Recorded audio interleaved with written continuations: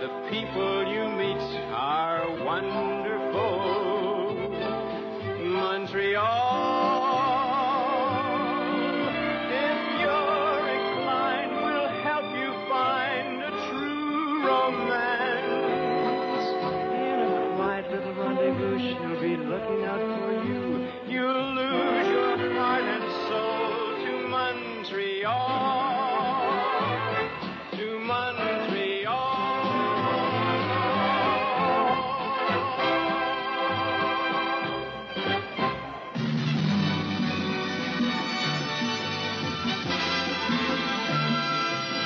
It was the Montreal Olympics. Canada's national pride hit its peak when Great Joy jumped for a silver medal. And here's 70,000 people. It's quiet. You can almost hear those marathoners flashing up the track. Here's Greg Joy. His third attempt. He's up. He's got it! He's got it! Oh! Greg Joy! Clear at 2:23. 7 feet 3 and 3/4 of an inch. Today, another great moment in Canadian sport. Edmonton Eskimos, led by Dan Kepley, defensive backbone. Dave Cutler, the magic toe. Meet Montreal Alouettes' Sonny Wade, two-time Grey Cup quarterback. With Peter Dallariva, Mr. Good Hands plays best when it means the most. It's Grey Cup 77 between the Edmonton Eskimos and the Montreal Alouettes. Brought to you by Canadian Pacific, working for Canadians in resource development, manufacturing, and transportation. KTEL International, specialists in household and leisure time products.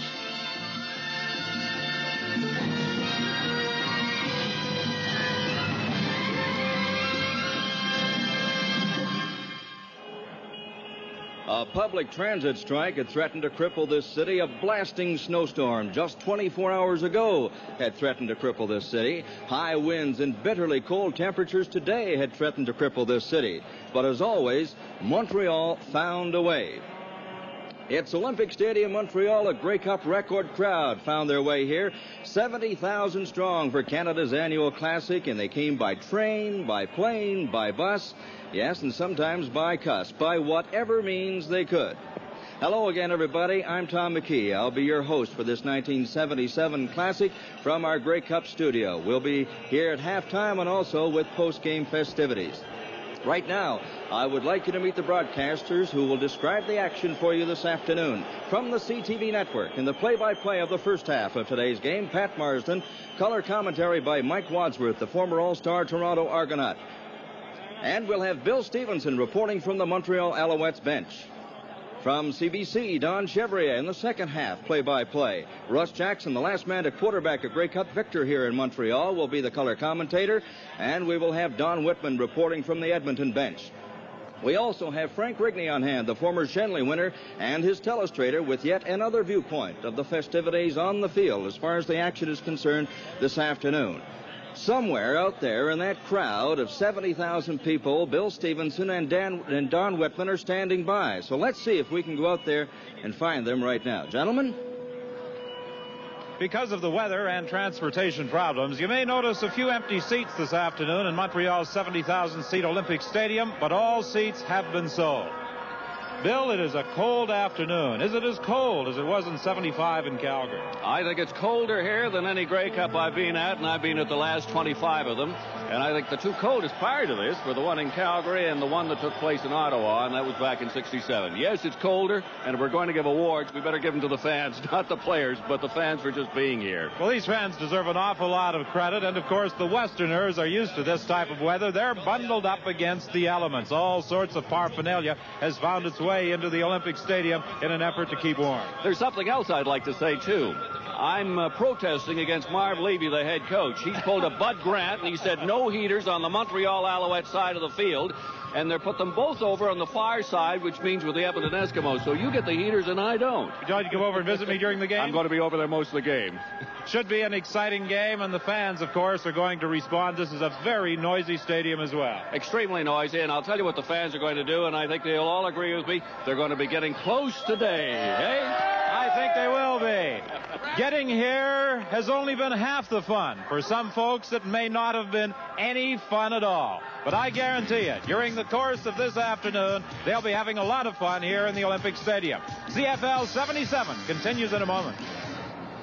Well, you've heard about the weather. The field has got ice on it, and that's Pat got to take a lot away from two great football teams. It's not the classic matchup we thought it might be, but after all, Grey Cup, you expect this kind of thing. Well, that's quite true, Don, and I think this much, that unfortunately the passing game might be affected because the quarterbacks will not have the opportunity of being able to plant themselves for the big throw. But the important thing is that it was a great year for the Edmonton Eskimos. Great because they won the West and finished in first place with a lot of great ball players. Chevy, let's meet them. At quarterback, the Eskimos are indeed solid. A pair of seasoned veterans led by Tom Wilkinson, who came back from off-season surgery and fought off a series of nagging injuries to throw 14 touchdown passes, completing just under 60% of his attempts.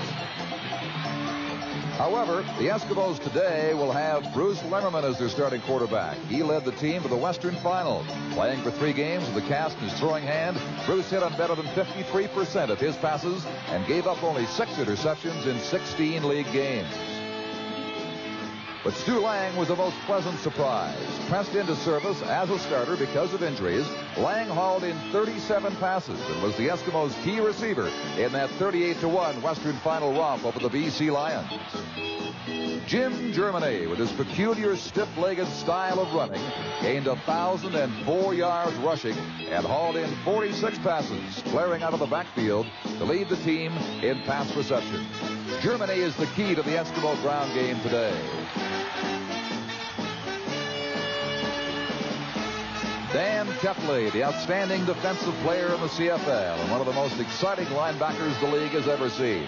Kepley is constant motion and constant contact, the key to the Eskimos' season-ending 6 victories in a row. At defensive tackle, Dave Fennell. He led the Eskimos' front 4 in quarterback sacks. He's the strongest pass rusher physically and will prove a real handful for Ray Watford across the line from him today. Larry Highbar, with 5 interceptions, 1 for a touchdown, gives the Western champions a scoring threat every time he touches the ball. Highbar will run back punts and kickoffs, and you can look for him as a deep receiver on offense from time to time. Well, Don, there's no question about it. That's an impressive array, but the Alouettes have some pretty good ones, too. Well, Pat, as you know, they, for a while, had many believing they might go through a season unbeaten. They won 7 straight, then Joe Barnes got hurt, finished up at 11-5, and yes, the Alouettes deserve to be in this Grey Cup game. Pat looks at some of their highlights now. The man who pulled the Owls together offensively after their mid-season injury crisis was Sonny Wade, the 9-year veteran who played the best football of his career in the last 8 games of the season. If he holds a hot hand, there isn't a defense anywhere capable of negating him. But if he starts slowly, this young gentleman, Joe Barnes, who had a perfect 7-0 record before being felled by a shoulder injury, will get the call. He has confidence, the ability to roll out and throw on the run. The Owls don't lose anything if Barnes has to come in. Offensively, the Alouettes are not awesome, except in one department. Peter Dallariva may be the best all-around slot back in the league, and as usual, he led Montreal in pass receiving. Which brings us to the big man in the Owls' backfield, John O'Leary. He came to the club as a rookie from Nebraska and virtually battled his way onto the roster by hard work and sheer determination. But no running back gets anywhere unless the hole is there. And Dan Yoakum is considered the top lineman on the Alouette club. At 6'5", 260, his size is enough to make most people back off. But make no mistake, defense is the Owls' long suit. This man, Carl Crenell, is the catalyst that made 1977 the year it's been for Montreal. But as a middle linebacker, he's fortunate. In this respect, he's got a sensational defensive line in front of him, led by Glenn Weir. What a top-notch season he had with 20 sacks in 16 games. Dickie Harris may be the best cornerback in CFL history. He doesn't get many interceptions because most quarterbacks don't want to throw near him. On the opposite side of the field is a young man by the name of Vernon Perry. Because he was new, the opposition really tested him, and 9 times he came up with the interception. Just some of the reasons why the Alouettes are favored in this ball game. Pat, 2 great football teams in a game that could be a toss-up here in a frozen field. I'm sure you'll agree. Right now, let's go down to Tom McKee in his warm, cozy studio. Tom? Well, Don, I certainly don't have to tell you or the people at home that the Grey Cup is probably the most unique sports championship in all the world. The Grey Cup is different. And that is the very same theme that has been chosen by those who are responsible for the pregame and halftime shows. Montreal is different, 1977. Right now, we are watching 300 young dancers from the Élèves de Ballet Moderne du Québec.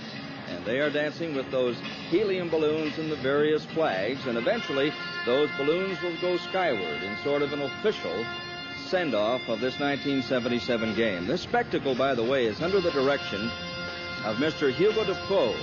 That is to say, Mr. Dupont, who was responsible for the opening and closing ceremonies of the 1976 Olympics. And it also gives you an idea right there of what that field is going to be like for the players. It's very cold. There's a lot of ice down there. They're going to have some fun. Right now, let us watch some of these opening ceremonies.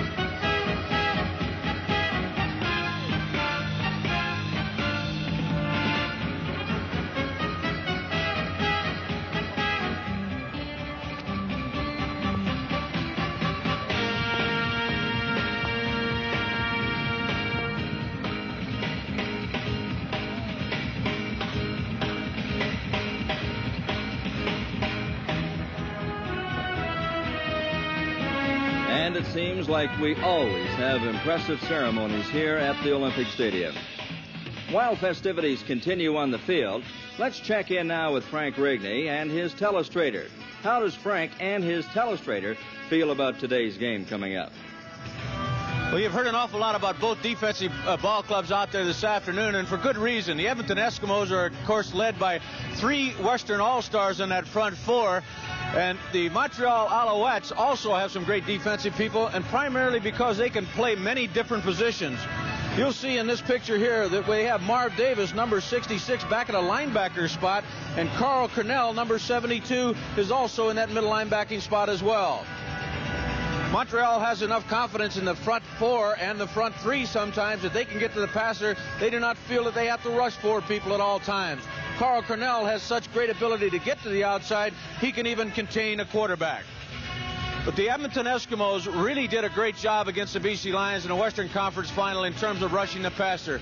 They sacked quarterbacks Taggy and Keithley of the BC Lions 11 times, and the fellow that really led that charge was Ron Este, number 55. They, too, on many occasions were in a 3-man line, and you'll see Este at the top of your screen come in completely untouched by the BC Lion offensive line.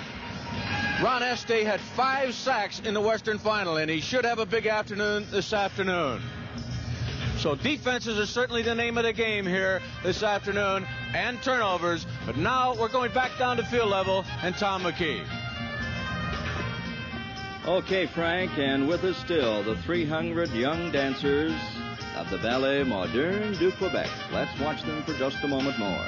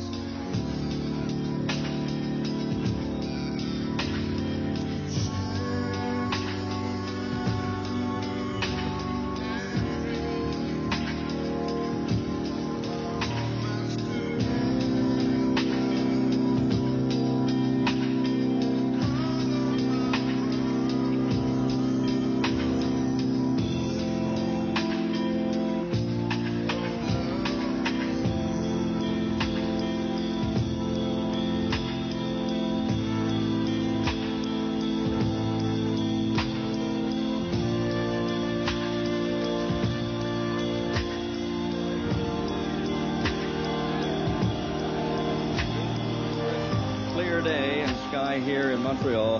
The Grey Cup game is just around the corner. Yes, the impressive ceremonies continue. The music of Santana. Modern ballet continues, and an impressive sight it indeed is.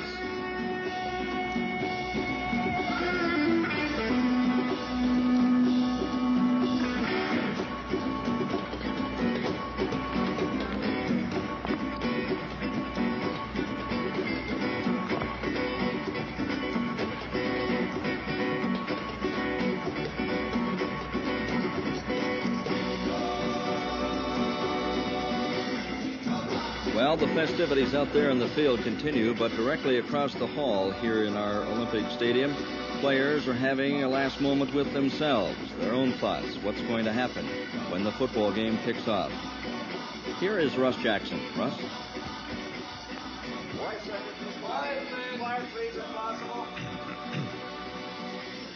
I'm just outside the Edmonton dressing room a few minutes before kickoff, and certainly having been in this dressing room a few times, I understand that each player is more or less getting themselves ready by themselves. Certainly the quarterbacks, Bruce Lemmerman, who will be starting this ball game, and veteran Tom Wilkinson, trying to collect their thoughts to go against probably one of the best defenses in the CFL this year. But talking defense, I have with me the most outstanding defensive player in the CFL in 1977, the middle linebacker for Edmonton, Dan Kepley. And Dan, just a few minutes before game time, what have you been doing to get ready for this particular game? Well, right now, the thing that we've done with Montreal and with Edmonton, because we don't play them that much here, and so we had a lot of film work to do this week and a lot of good intense practice. And right now it's just total concentration in there of every man going over his job and his assignment, so he won't make a silly, stupid mental error out there.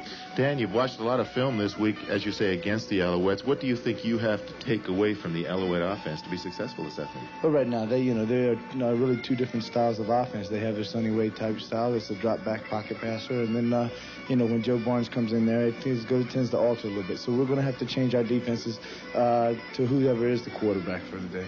Do you think that your front four can do the job and get to Sonny Wade, because he does like to throw that ball?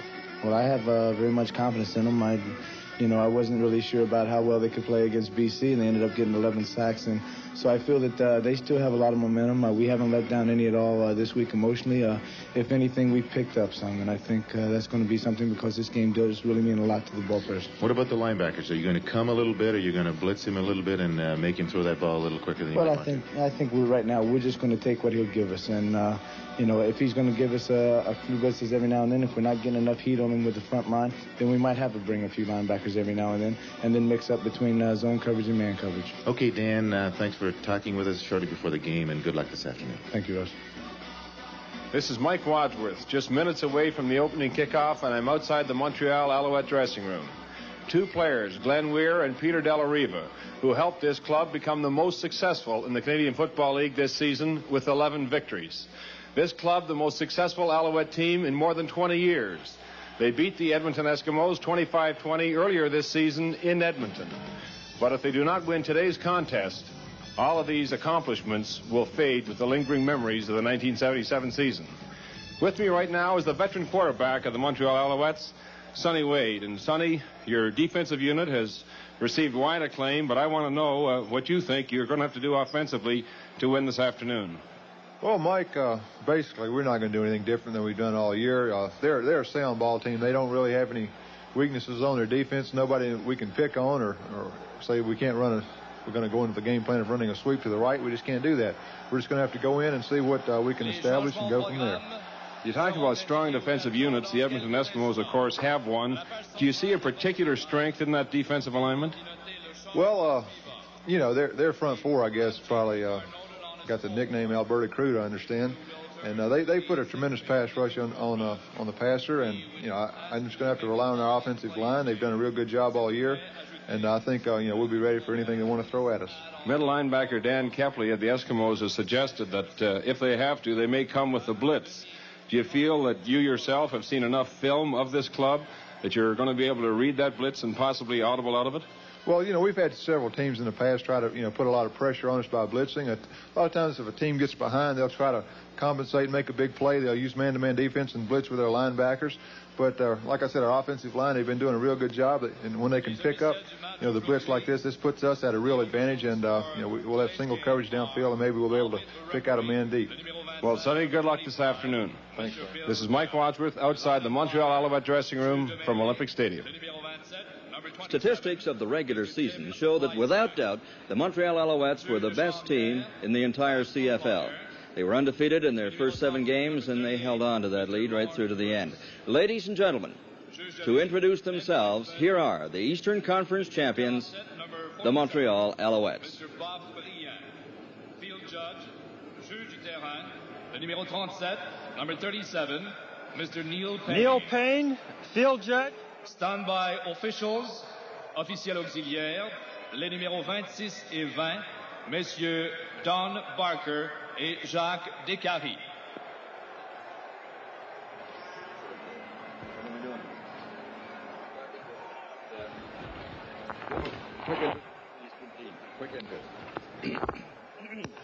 Maintenant, la formation partante à l'attaque des champions de la section Est, les Alouettes de Montréal. Well, I think the Eastern team is maybe as nervous as many of the rest of us here in the stadium. Let's meet them now, gentlemen. Des Montreal Alouettes. Sur la première ligne, the starting offensive line. Le bloqueur droit at right tackle, le numéro 55, number 55, Barry Randall. Le garde à droite at right guard, le numéro 50, number 50, Pat. Left offensive tackle, number 67 from Syracuse University. Ray Watson, offensive guard, High River, Alberta. Doug Smith, offensive center, Rockton, Ontario, Wilfrid Laurier University. Pat Bonner, offensive guard, Idaho State University from Montreal, Quebec. Barry Randall, I'm an offensive tackle from Dorothy, Alberta. Bob Gaddis, wide receiver, Mississippi Valley State University. Jerry DiTilio, wide receiver, University of Northern Colorado.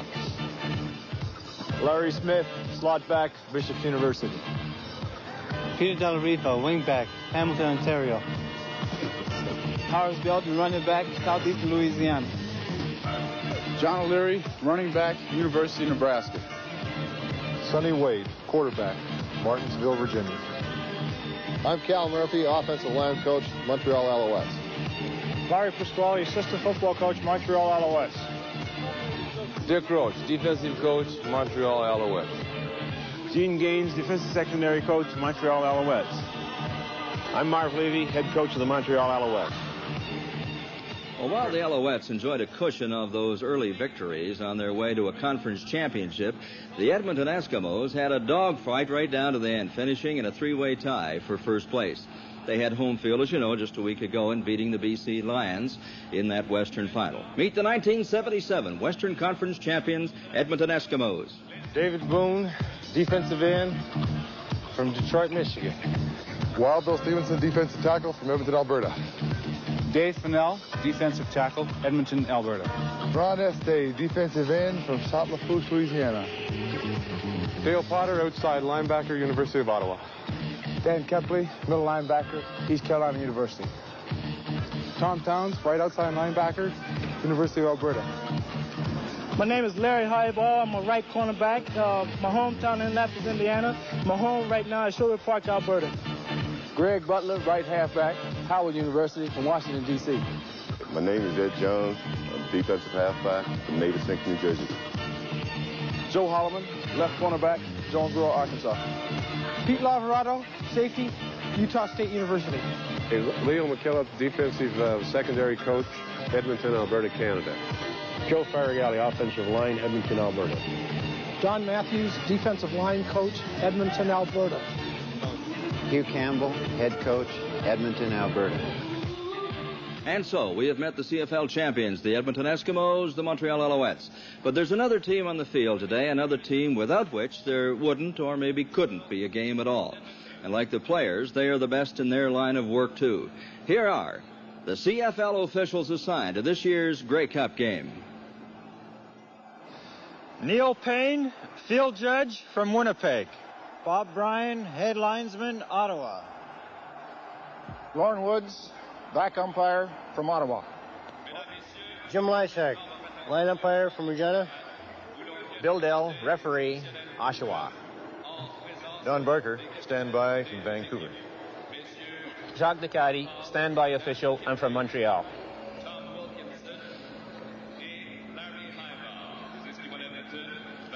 Okay, we're ready now with those officials doing their work on the field. The coin toss, the offensive captains from Montreal, Sonny Wade and Barry Randall. The defensive captains are Carl Cronell and Dickie Harris.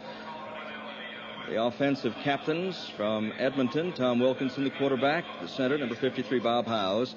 And the defensive captains, Dan Kepley and Larry Highball.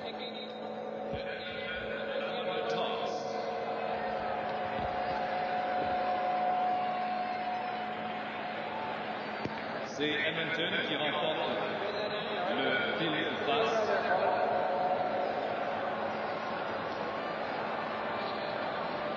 So Edmonton will be kicking, Montreal will be receiving, and I guess in this stadium it doesn't really matter which end you happen to defend. Montreal, incidentally, is officially listed as the visiting team for this year's Grey Cup. Now, let's go up to the broadcast booth. Pat Marsden. Well, Mike, as we sit here in the broadcast booth, I'm interested in your thoughts about the strategy that we've just seen here. The Eskimos, with a tremendous offense, have elected to kick off to Montreal, noted for their defense. I would have thought it would have been the other way around, that Edmonton would want the ball. I think very simply, Pat, it's the matter of field conditions. The Eskimos wanted the end to our right from the broadcast booth because of the field itself, because of the combination of the freezing and the artificial element. That's very difficult to get your footing going one way. They've taken the end that is most advantageous to the footing, and they hope that they'll be able to destroy Montreal with their defense early and then take advantage of that and get some points on the board. So I think really that's what it is. It's a matter of the inclement weather and the field conditions. Well, you know, a lot of people have suggested in the past that this will be a very low-scoring game. Do you concur? I think there could be a lot of mistakes because of those field conditions and some points as a result. Well, I think it's going to be a very close game, one way or the other. You can rest assured. But right now, we want to go down to field level for the singing of our national anthem by Roger Doucet.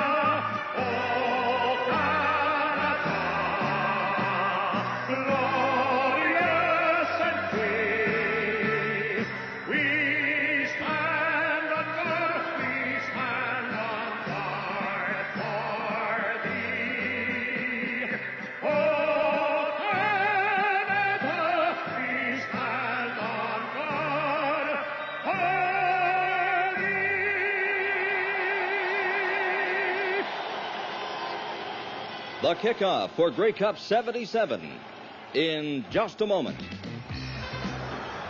We are set to go with 70,000 fans extremely excited, and why not? The two best teams in the Canadian Football League are set to take a go at each other. The Edmonton Eskimos, if you have just joined us, won the toss of the coin, and they have elected to kick off to the Alouettes, who will send deep number 10, Ian Mossel, number 21, Randy Rhino, and number 35, Forrest Belton. Speed aplenty, and listen to the crowd. They're ready too.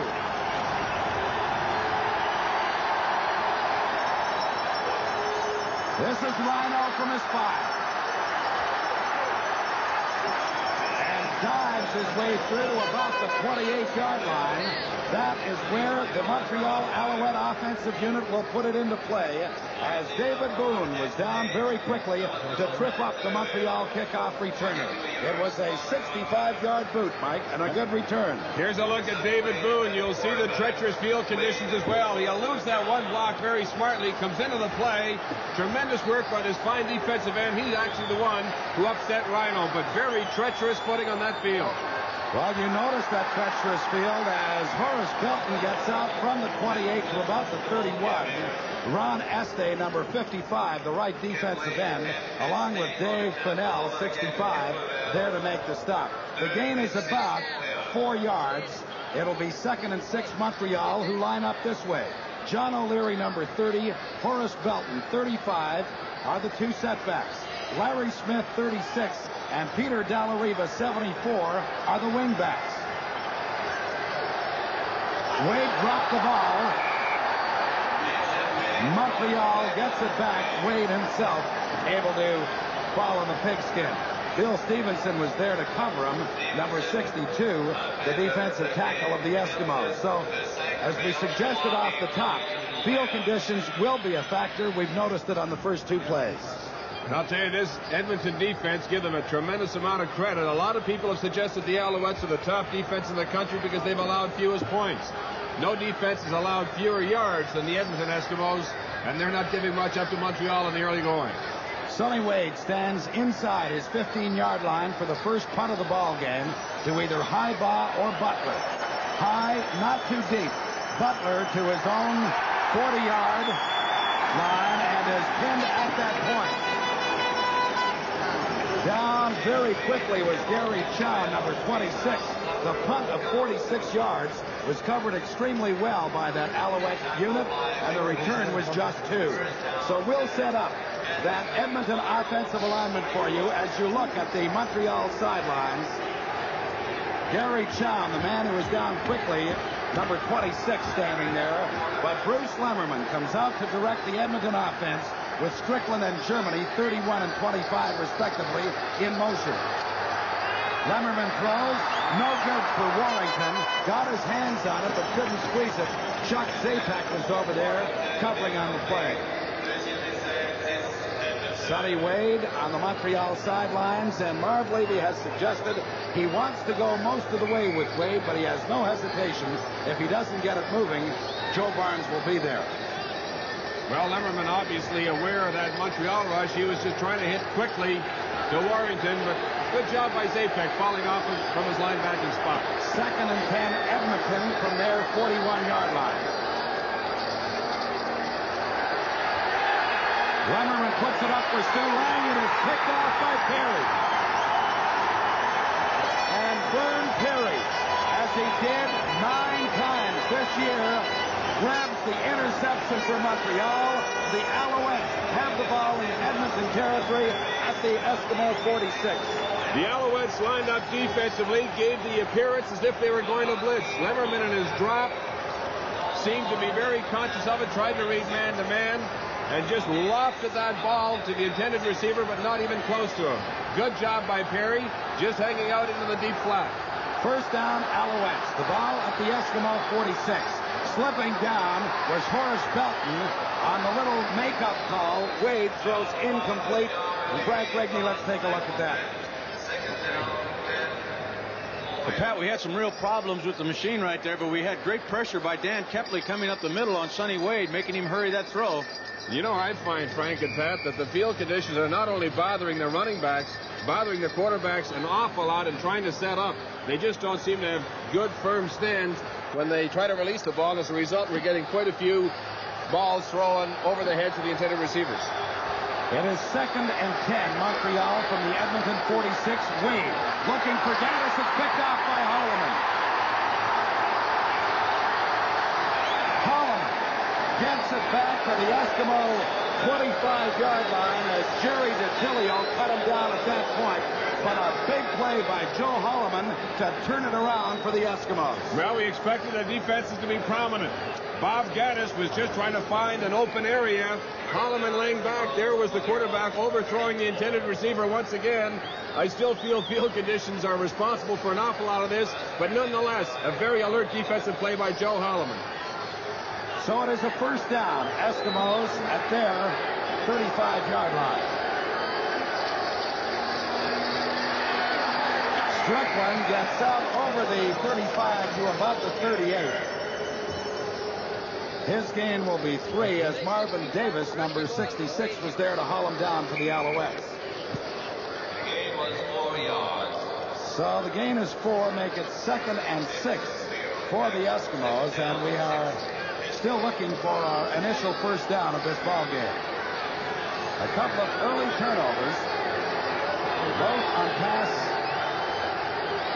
thrown by the offensive units that were picked off, and there was another one very close to doing the same, was Dickie Harris, as Lemmerman was looking for John Konahowski. Tell you, that's a dangerous area. Dickie Harris, one of the great quarterbacks. He's only had 3 interceptions this year, but that's because they don't threaten him too much. They just don't go in that area. Marv Levy, what a job he did with the Alouettes. They won 11 games this year. That's the best record since 1954. Dickie Harris and Randy Rhino drop back to receive this punt from Hank Olisic on 3rd and 10 Eskimos. And he just got it away. Good punt, though. This is Rhino, and he is down immediately at the Montreal 35-yard line by Tom Towns. A 38-yard boot by Olisic with 0 return. Well, we don't have any score. We're just underway in the opening quarter of Grey Cup 77. Willie Martin of the Eskimos had his fingers badly frostbitten in the playoff final against BC. Willie, how are they today? Oh, Don, I tell you, it's a little cold. They feel a little sting in them, but I'm going to try to keep them warm. They're just a little sore. I think I can make it. How's the footing out there? Oh, it's very slippery. Very slippery. It's sheets of ice on the field, but I think, just the best team know how to skate going to win the game, look like. Let's go back upstairs to Pat. Well, thank you, Don. The gain by Horace Belton was a couple of yards at best. Dan Kepley and Bill Stevenson were there as the Alouettes try to establish some kind of a running game. That has been their forte all season. Get the running game going early, and that sets up the passing opportunities for Sonny Wade. Wade over the middle, no good. The pass was intended for Larry Smith. The coverage was by Ed Jones, the inside safety. We talk so much about the front four, but tremendous secondaries on each club. Butler, number 28 for the Edmonton Eskimos, a tremendous job against Larry Smith. So on 3rd and 8, Sonny Wade drops back inside his 25-yard line to do some punting for the Alouettes. And still, we look for our initial first down of the ball game. As usual, it is high, and it is deep to Butler at his 25. And Butler is down there, covered by Carl Grinnell at about the 27-yard line. A 47-yard boot by Sonny Wade, just a 2-yard return. Mike, we're talking about that footing out on the field today. I always thought it favored the defensive linemen. The offensive linemen are a bit of a disadvantage trying to get off the football. What do you think as a former defensive player? You offensive people are always talking about edges that the others had. As a matter of fact, I think it takes away from the defense, Frank, because you don't get that quick start that a defensive lineman needs. I never had it, mind you, but the good one does. It is first down, Eskimos from the Edmonton 28. Lemmerman throws complete to Stu Lang. Lang is out, drops the ball. Montreal recovers at the 35-yard line. Wally Buono, 39, makes the recovery for the Alouettes. Well, I'd like to take a look at it again because it looked to me as if he may have been down. There's Lang. No question about it. He lost control before he was down. The official was on a good call. Another big break. This is a game of breaks so far, but neither club has been able to capitalize on them. On this occasion, however, Pat, the Alouettes are certainly pretty deep in Edmonton territory. As a matter of fact, at the Eskimo 36-yard line with a first down. The fake is to Belton. Wade on the move. Flags are down. And Wade is into the 20-yard line. He will have a first down depending on the result of that flag. That was an attempted screen to the outside. They faked the draw to Belton up the middle, and Dan Kepley stayed right with Belton. Great defense by Kepley once again. Here's a look at it right now. We'll be able to see. There's Belton. Kepley moving off to the left, Frank. No question, and a good pickup defensively. But That flag appears to have gone against the Eskimos. As a matter of fact, it was holding against Dale Potter, declined by the Alouettes. And why not? Sonny Wade grabbed 17 yards. Montreal has a first down at the Edmonton 20. No score with 8:45 left in the opening quarter. Wade puts it up for John O'Leary, and O'Leary does not get into the end zone. Stopped right at the goal area by Dale Potter, number 30. Outstanding pass by Sonny Wade. O'Leary, with the flood to the right side, working against the zone, is able to get a jump on the defender. But a perfectly thrown ball by Sonny Wade allows him to haul it in and take it very close to that goal area. They'll be on the 1. First and touchdown to go, Montreal. No score in the ball game. Does he go to O'Leary as he's done so often? The ball is fumbled. Edmonton recovers. How about that? Unbelievable turn of events. It's got to take a little bit out of you. But we'll take another look to see whether or not Sonny Wade really got a good hold on it. He didn't. He never really got a good pass from center. Whether it was Doug Smith or Sonny Wade, I don't know, and it doesn't really matter much right now because the Eskimos have possession. But Wade never really got a good exchange with Doug Smith.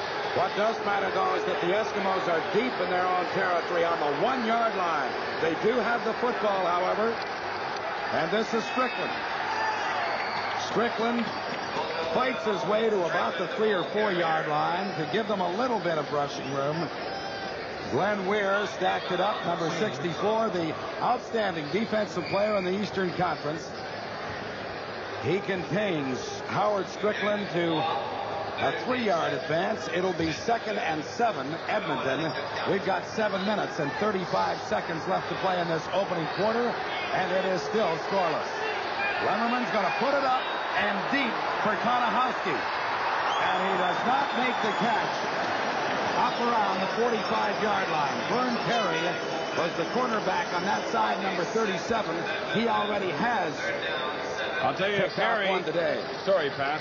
Vern Perry showed good speed on that one because Konahowski, in running that sideline pattern, at one stage appeared to be breaking away on him. That's why Bruce Lemmerman looked to Konahowski that left sideline. Perry just turned on the jet somehow in that slippery field, got right back into the play and got a hand on the ball. Tremendous defensive effort by this young rookie who's really been impressive all season. Speaking of young rookies, the gentleman is 18 years old. His name is Hank Olisic, and there's a little pressure on him right now.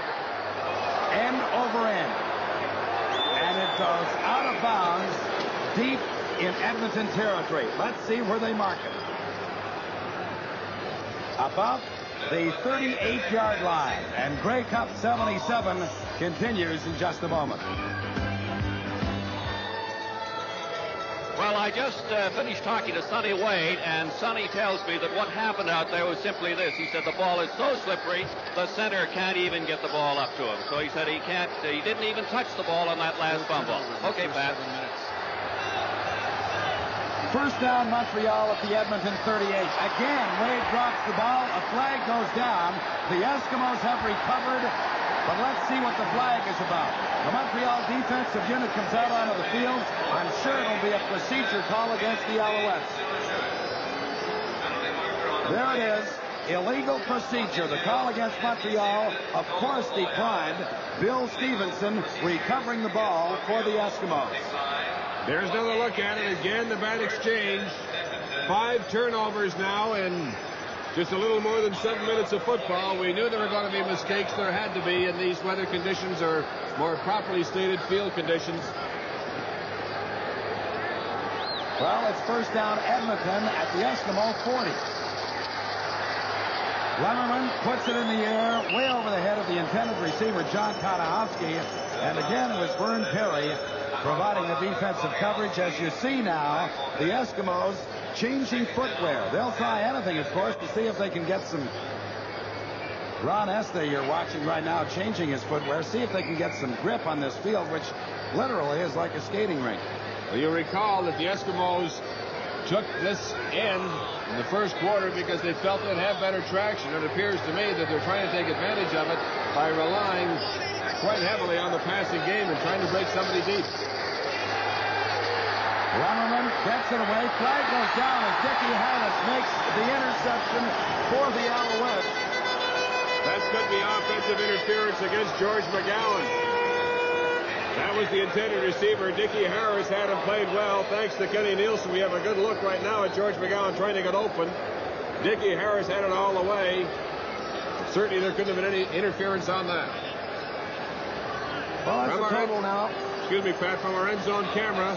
Lemmerman not really under a lot of pressure, but Harris, a dangerous man to work against, and he was equal to it. The ball is right at midfield. First down, Alouettes. Wade goes. The catch is made by Gaddis for the first down inside the 30-yard line. And he's drilled to the turf by Dan Kepley. Well, that tells you something about Kepley's range anyway. I'm not sure that he should have been 27 yards back. Well, a good distribution of receivers. Larry Smith was short on that same sideline. Gaddis a little deeper, and they just split that defensive secondary of the Eskimos. Joe Holloman not able to take Gaddis down the first time, but he's finally brought up the sidelines. Wayne Conrad is now in at center after the difficult time that Wade was having in the exchange from Doug Smith. The ball is at the Edmonton 28. First down, Montreal. This is O'Leary. Well, you saw some of his power as he gets inside the 25 to about the 22. Tom Towns was there to make the stop for the Eskimos. Still no score with 5 minutes and 20 seconds left to play in this opening quarter. They put the ball down at about the 22-yard line, so it is a gain of 5. It is 2nd and 5, Montreal. And again, this is O'Leary. He will not have a first down, but he is directly in front of the post. Now, let's see if they'll take the gamble. No, obviously, well, it's closer than we may have anticipated. Both running plays, oddly enough, running at Ron Estee and Dave Fennell, but I'm sure it's not a matter of the Alouettes feeling they can run against those two men. I think it's more a matter of the confidence they've always placed in their left offensive tackle, Dan Yoakum. And what a matchup that's going to be all afternoon, Ron Estee and Dan Yoakum. Well, they're about a half-yard short, and they are going to go for it. Hearts pound across Canada as the Alouettes will gamble for the first down in around the Eskimo 18-yard line. And more of a gamble than normally because this is a day when you don't expect a lot of points to be scored, so every 3 will be critical. O'Leary is the ball carrier, and O'Leary has the first down.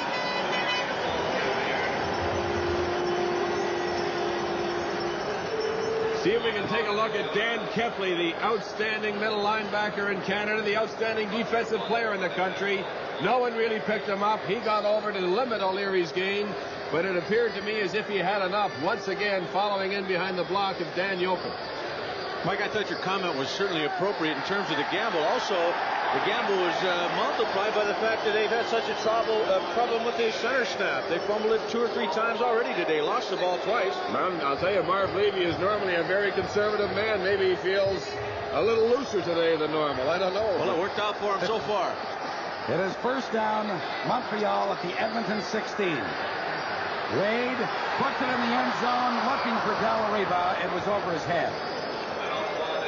One of the reasons it was a little overthrown was the outstanding coverage by number 24, Jones. Just a tremendous job covering Peter Delariva. Delariva, a very dangerous receiver for the Alouettes all season long, and particularly so when you get into Peter. He's a money player. 4 minutes. Take a look at Peter Delariva running from his inside slot back position. There's the coverage by Jones. Not too much of an edge there at all. So it'll be 2nd and 10. Alouettes at the Edmonton 16. Into the middle for Horace Belton. Belton is snowed under at about the 9-yard line. He'll be well short of the first down. We can look for Don Sweet. You'll see with our end zone camera that Belton, when he initially gets the pass, has some running room. Because of field conditions, he loses the quick start. That allows the defense to gather and limit his gain. But the quick start has been taken away from the backs and the receivers, and that's going to certainly reduce the amount of offense we could expect to see.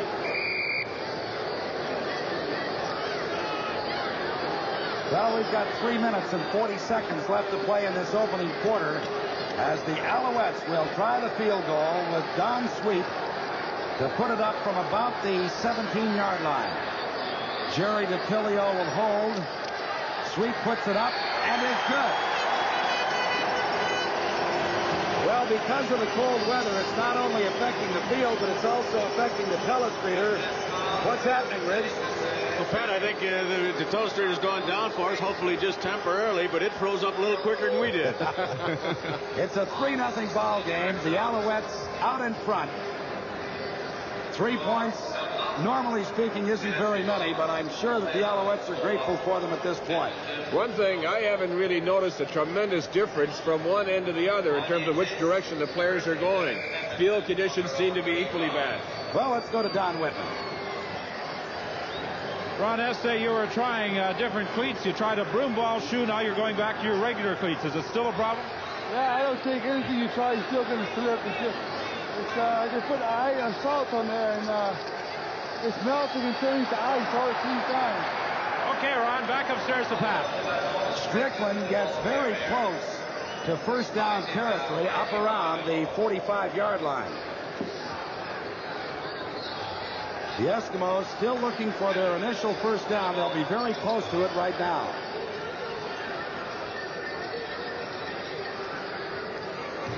Well, it's a 3-0 ball game in favor of the Alouettes, and Grey Cup 77 will continue in a moment. Well, the Montreal Alouettes don't have the big heating effect behind them. In other words, the heat ducts and the heating units are all over at the Edmonton bench, but they have this quick heat, which I'm holding in my hand. They're using it on their hands. Don Sweet is using it, as a matter of fact, on his kicking feet before he goes out and kicks. And this is all they have. It's not very warm, but that's what it is. Okay, Pat? Well, there's a look at this magnificent structure, and it is jam-packed with 70,000 as the Eskimos look for their first down. A bit of a mix-up there as Lemmerman looked for the back to come through the hole, was left with the ball himself, but may have been able to pick up the necessary yardage and did. The Eskimos get a first down. The ball is spotted just outside their 45-yard line. Well, millions of people across Canada are watching this game, and I know there's a group up in Wilcox, Saskatchewan at Notre Dame College pretty interested, and one little guy that's very close to me. Mike, I say hello and hope you're enjoying things. Procedure call appears to be the case against the Eskimos. It appears to me that Lemmerman may have drawn back from the center, Bob Howes, and that may be the purpose for the flag.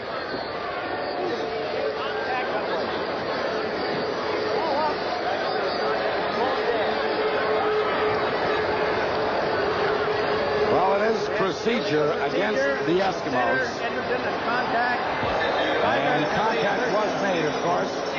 So it'll be a 5-yard penalty, 1st and 15. What do you do if you're a quarterback and you get that big inside pressure? That's what we wanted to know when we spoke with Bruce Lemmerman.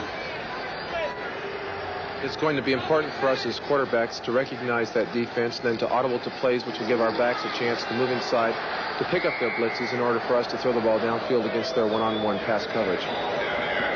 Jim Germany, with his first carry of the ball game, gets about 4 yards. It'll be 2nd and 11 Eskimos as Carl Quinnell, the middle linebacker, was there to fill and bring down the Edmonton ball carrier. 1 minute and 42 seconds left to play in this opening quarter, where we've had 6 turnovers already, and the Eskimos, or rather the Alouettes, have the only points, leading at 3-0.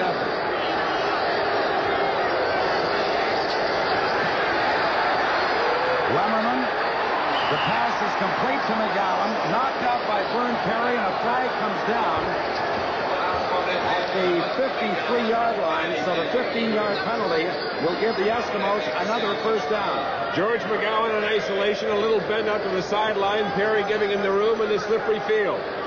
He's inbounds here. You can see clearly Perry came up, gave him the extra shove out of the field to play, and that was the reason for the flag. You certainly can't dispute it. Well, the call is roughing. The fans react. The Alouettes were upset, claiming that Perry simply couldn't pull himself up because of the slippery conditions.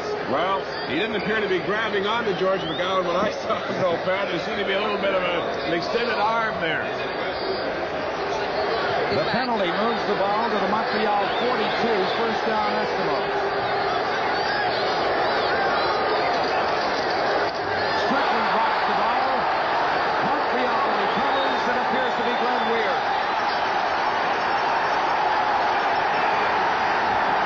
If you don't think he's strong, look how far he got to the Eskimo 48-yard line. Well, there was quite a struggle between Glenn Weir and George McGowan for the football. Strickland just appeared to lose the ball on the exchange with Lemmerman. We'll take another look. Here's the handoff. Just couldn't maintain possession. No one hit him. He just couldn't hold on to the ball, and Glenn Weir alertly struggling with it and driving. Tremendous job.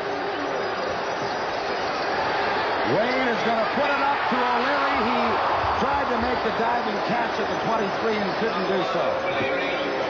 He was in behind Ed Jones and normally would have had that ball because he is a pretty sure-handed receiver. No question, he was well open. A deep outside pattern.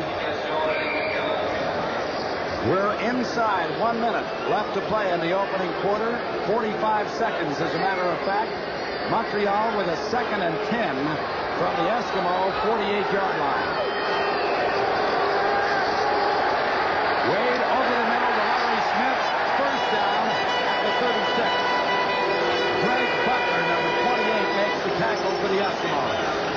Well, Larry Smith has been trying to work on that inside pattern against Butler, number 28. Butler in good coverage on the play, but a tremendous job of concentration by Smith, not allowing the good reaction up by Butler to dislodge the ball. Mike, you may be perfectly right when we were kidding each other about the offensive and defensive lines having the advantages. Edmonton's putting no pressure at all on Wade right now. This is O'Leary. Dives his way through to the 30-yard line. And, you know, Larry Heibaugh hasn't been a factor to this point, but you can rest assured that he will be throughout the course of this ball game. Grey Cup 77 continues with the Alouettes out in front, 3-0. That's the end of the first quarter. We'll be back for the second 15 minutes in a moment.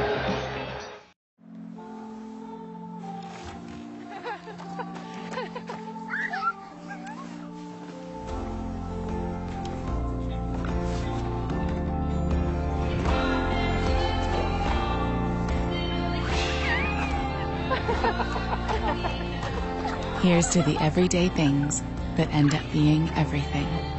Here's to all things simple with casual clothing and footwear from Marks.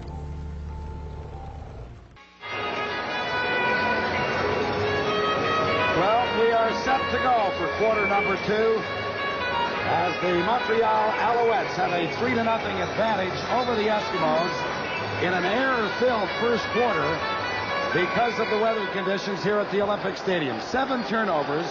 The Eskimos committed 4 of them. The Alouettes 3, obviously, and Montreal was able to capitalize on 1 of them. It is 2nd and 5, Montreal, as the toss goes to Larry Smith. Back to Sonny Wade. He tried to make a one-handed grab, but wasn't able to do so. You know, I was talking about Larry Heibaugh. A lot of people suggested that maybe he wasn't as fast as everybody had suggested. No, you don't. Blink your eyes. I know you won't. Well, I guess that's the fact. If you do blink, you'd miss him because he is quick. He's been known to run them all the way back. If Don Sweet isn't good from about 38, he may have the chance here. As Mike has mentioned, it is a 38-yard field goal try by Don Sweet. And it is good. Don Sweet is 2 for 2. As a result, the Alouettes are out in front by 6 points, 6-0. Well, Don Sweet's got to feel awfully happy about the early success he's had. In the week prior to the game, of course, analysts across the country were comparing the two teams. Many gave the edge to the Edmonton Eskimos because of number 26, Dave Cutler, their outstanding kicker. But Dave Cutler just hasn't had the chance to put his foot into the ball to this point of the game. As a matter of fact, virtually the entire first quarter was played in Edmonton's end of the field. When they finally did get into Montreal territory, Strickland fumbled, Weir recovered, and that set up the opportunity for Sweet's second field goal try. It's a 6-0 count in favor of the Alouettes, who won 11 and lost 5 during the regular campaign. Edmonton was 10-6 to tie with BC and Winnipeg in that tremendous race in the Western Conference. And you know, Pat, the Alouettes, 3 of their 5 losses were to the Toronto Argonauts, one of the stronger defensive teams in the country, although very unsuccessful offensively. I mention it only because they're up against the Eskimos, noted for their defense, and I wondered if that was going to present them with great problems. But because of the unusual conditions that both teams face, the Alouettes have been able to take advantage of some of those errors, those turnovers, and have moved the ball against this defense. Well, let's see now. If the Eskimos can move the ball, they send deep Larry Highbaugh and Joe Holloman awaiting the kickoff from Don Sweet. He puts it high, not too deep, to Angelo Santucci at his 28. And Santucci dives his way through to about the 44-yard line as Gabriel Gregoire was down to upend him. It was a 58-yard kickoff by Sweet, a 14-yard return by the former Hamilton Titan Angelo Santucci. So the Eskimos now have a first down. The ball is located at the Edmonton 44-yard line. As you see the Edmonton bench, and I don't think I've ever seen a club come into a Grey Cup game higher than the Eskimos were for this one.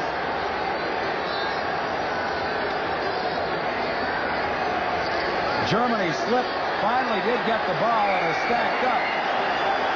As Chuck Zapak, along with Glenn Weir, were there to converge on him, but it was the lack of footing suffered by Germany that really negated that play. They're certainly in a bad spot. You can see, looking at the alignment, a number of people, the offensive linemen, the wide receivers, as well as Germany, all of them on that Edmonton side having difficulty getting any gripping on this surface. It is 2nd and 10, Eskimos just inside their 45.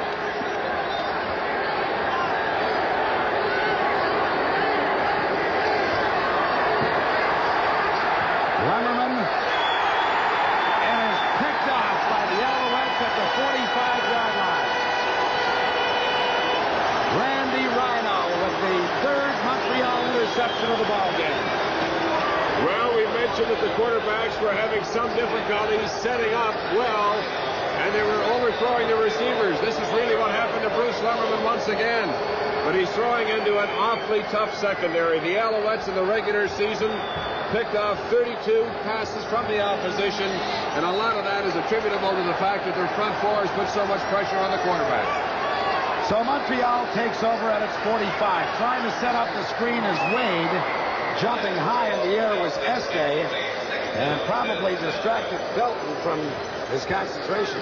Mike, I'm a little surprised that they went with a screen there, because the Edmonton Eskimos really haven't had that much pressure on quarterback Sonny Wade so far. I think that's really been the key to this ball game to this point. I think the defensive linemen, really, as we were talking, Frank, are forced to taking a slower rush. Ron Este picked up the screen, and he just fell right off and was in perfect position. He very nearly intercepted that ball. I mean, I'm going to have to admit you were right, eh? Well, I don't want to say it, Frank, but if you will, I'll be fine. It's 2nd and 10, Alouettes. Wade throwing out for Belton, no good. Dan Kepley over covering Belton, the release man on that pass, but it does show you that Kepley is just all over the field. Got fantastic range. There's no question as to why it was this man was voted the outstanding defensive football player in the country. He's not only a hitter, he's got great range. When you talk about outstanding, watch the height that Sonny Wade puts on his press. Butler and Highbaugh back awaiting this 3rd and 10 punt from Wade. This one is not too high, I didn't know it. And this is Butler. He was clotheslined by Vern Perry still, because of his early start, was able to get out to the Eskimo 43-yard line. 6-0 Alouettes are leading in this Grey Cup 77 contest. Tom Wilkinson has come in to direct the Edmonton offensive attack in relief of Bruce Lemmerman. On the year, Wilkinson was very close to 60% in passing, had 14 touchdown passes, 11 interceptions. While Huey Campbell doesn't waste any time, Lemmerman couldn't get it moving. Wilkinson will try his hand as the Eskimos take over at their 43-yard line. He's been called the heart of the Eskimos. We'll see if he can get them motivated. The screen is set up for Germany. And he's forced out of bounds at about the 42-yard line by Dickie Harris, and that's close to the original line of scrimmage. Both defenses just doing a good job of reading. The Alouettes really not taken downfield with any other receivers, and they were in perfect position to react up to that screen. So there's no gain. It is 2nd and 10, Edmonton. We've got 11 minutes, 20 seconds left in the first half. The Alouettes lead at 6-0. Flag goes down. There appeared to be early motion by Edmonton. The pass was caught out of bounds by Stu Lang, very close to the first down marker. But we'll wait for referee Bill Dell's decision, and I'm sure it'll be a procedure call against the Eskimos. Preliminary indication it may be against Stu Lang, who seemed to start a little early.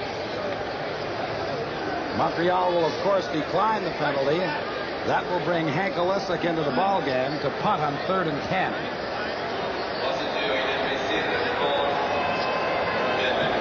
Dickie Harris and Randy Rhino will drop back as Bill Dell explains the options to Carl Fresnel, the defensive captain of the Alouettes.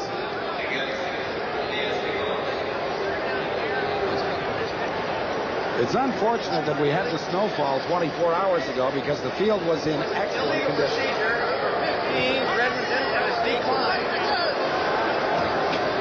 Well, you heard the call from referee Bill Dell.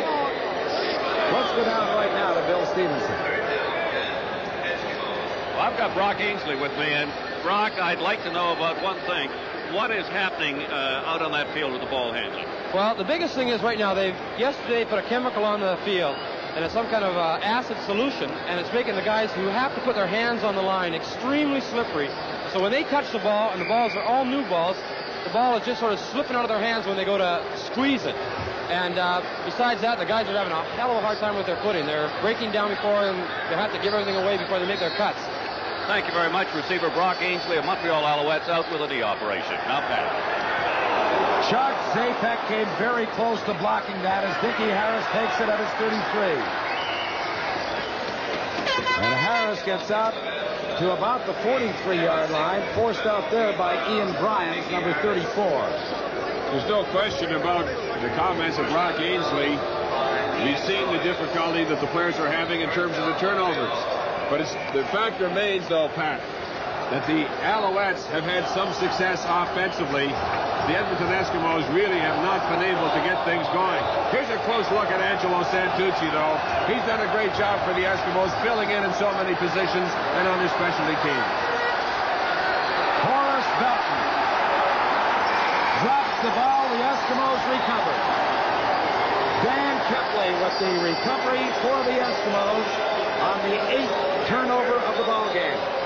Well, just as I've been giving some credit to the Alouettes for being able to accomplish some things offensively, the turnovers start to afflict them, and the Eskimos now, under Tommy Wilkinson, in a position to put some points on the board. Well, that's the 9th turnover as opposed to the 8th. And what it does is give Edmonton good field position at the Montreal 51-yard line with Tom Wilkinson at quarterback.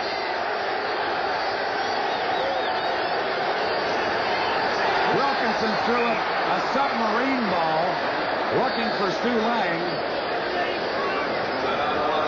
Wally Buono was right into the face mask of Tom Wilkinson as we take a look at the Prime Minister and Commissioner Jake Goddard beside him.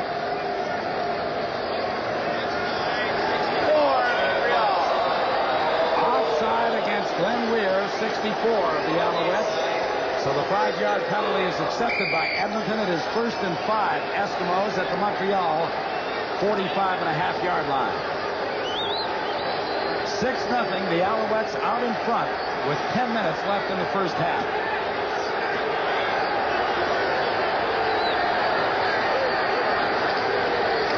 Germany is grabbed by Junior Ayew right at the line of scrimmage. He may have fallen forward for a gain of 1. Germany very nearly dropped the ball. Tremendous work by the big defensive end. Ayew, having been plagued with injuries throughout the season, doesn't feel that he had as good a year as he would like to have had, and really wanted to make up for it in this football game, because with the layoff that they had prior to the Eastern final, a lot of those bumps and bruises mended, and he feels ready to play this afternoon. It is 2nd and 5. Eskimos. Wilkinson drops the ball. Montreal recovers at the 46 for the 10th turnover of the game. Gord judges with the recovery. We've seen the turnover by the Eskimos. Sorry, Pat. We've seen the quarterbacks having problems with the exchange in the center. You see now the remarks by Brock Ainsley proving to be so true. Obviously, the ball, when it's coming up from the center, has that solution on it. Makes it most difficult to handle. First down, Alouettes. Wade for O'Leary. No good. Knocked down by Ed Jones, but Mike, there's a flag down in the offensive backfield. Appears to be a holding call against the Alouettes, but Wade is throwing the ball with a little zip on it. He's got some strength in behind him. Barry Randall, I think, was doing a bit of a dance with David Boone, but here's a look at John O'Leary on the sideline. You see Jones just get his hand up in time to pluck the ball. But you're quite right. There's strength in the passing arm of Sonny Wade. He's getting some authority on the pass that Bruce Limmerman, who was in for the first quarter, never really had. So the 10-yard penalty knocks the Alouettes back to their 35-yard line. It'll be 1st and 20 from that point. 67 is Dan Yoakum, 36 Larry Smith as the Alouettes break their offensive huddle.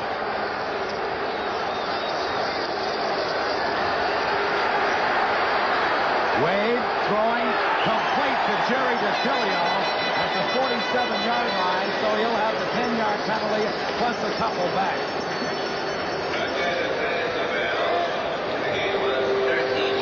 Premier Levesque looking on, happy to see his Quebec heroes doing well. Sonny Wade getting a good block by Horace Belton on Ron Este to allow that little extra time for the quarterback to roll to the left side and pick up DiTilio.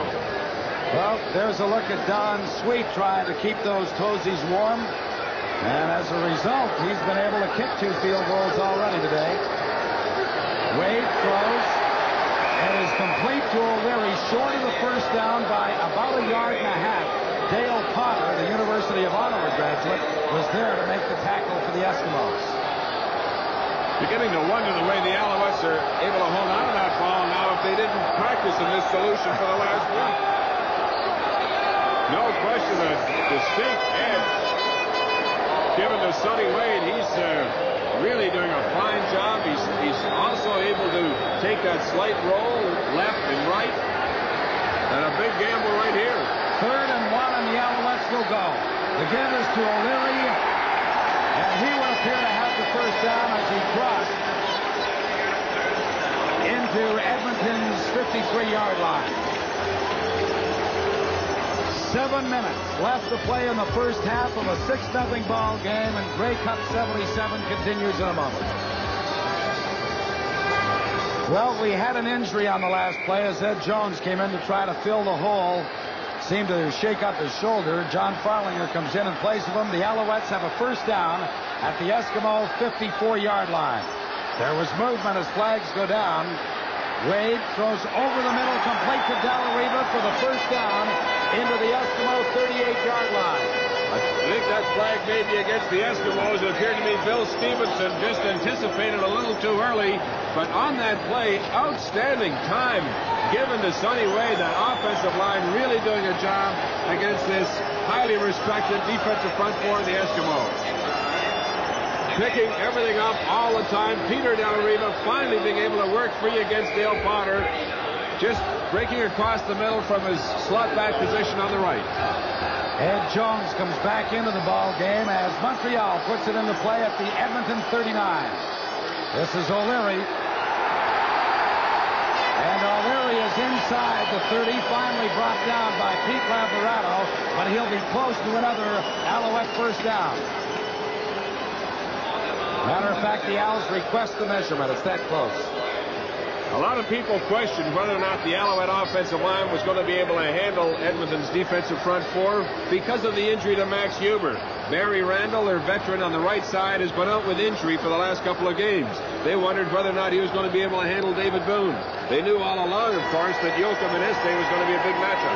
Mike, I think they're getting a little help from their backs, too. They're starting those backs in motion one side or the other, and in a couple occasions in that first quarter and a half of football, Wade was allowed to get outside. Of course, he dropped back that last time, but he's had a lot of time to throw the football. You're perfectly right.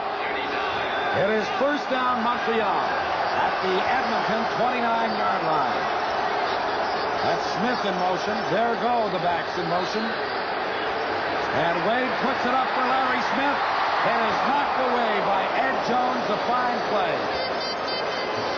He's a little bit disenchanted that he wasn't able to make the interception, but it was a good play because Smith was there to make the reception for the touchdown. You can see all the motion to the right of your screen. They tried to flood the area and then just squirt Smith deep, but Ed Jones did a good job of getting back, getting high into the air, making certain that there was no chance for touchdown. Mike, I think you saw an example of my comment just a moment ago. You saw Belton go into motion to the right side. Boone had gotten away from Randall, but he was right there to protect quarterback Sonny Wade.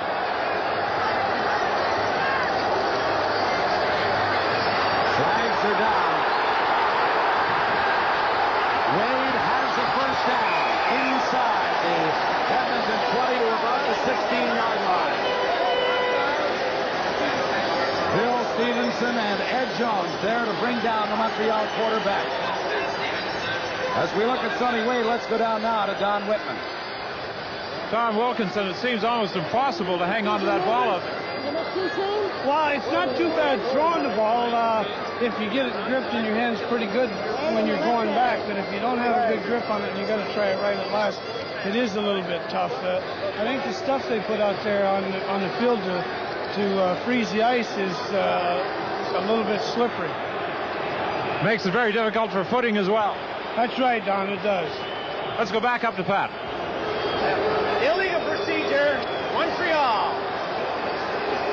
Well, Sonny Wade's first down run is nullified on a procedure penalty against the Alouettes. Ray Watson, the left offensive guard, pulled Dave Fennell offside, so the 5-yard penalty plus the loss of the gain is sizable from Montreal's viewpoint. It is 2nd and 15 Alouettes at the Eskimo 34-yard line. Wade, the inside screen to Belton. Belton gets down to the 26, no first down, but it certainly affords the Alouettes much better field position for Don Sweet in the field goal unit. Dave Fennell was there to make the tackle. Well, Frank made the point earlier that he doesn't understand why the Owls are screening as much as they are because the Eskimos aren't coming with a big rush. Dave Fennell certainly did a good job of reading it again. He was right there to bring down Belton quickly. Don Sweet has been good on 2 of his 2 tries this afternoon. Let's see what he does from about 33 yards. Jerry DiTilio to hold. And again, Sweet is right in front of the post.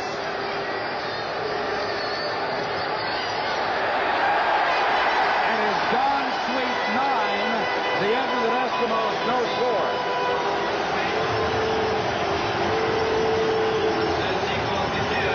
Decided edge in play without any question. But even with that, 1 touchdown brings Edmonton very close to contention. And in this kind of a game, and on these kind of field conditions, you know how quickly something can break. Well, we've got 5 minutes and 30 seconds left to play in the first half. That Montreal really has dominated, but the big feature, of course, has been the number of turnovers. The last I checked, it was 10. And I'm sure that we'll be heading for some kind of a record before this Grey Cup game is finished. Well, this could be the big play of the game. The field goal, because Don Sweet has 3, and that accounts for all the points.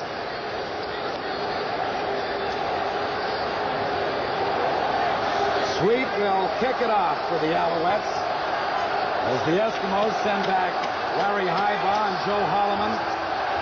And the crowd now comes alive a little bit on behalf of the Eskimos.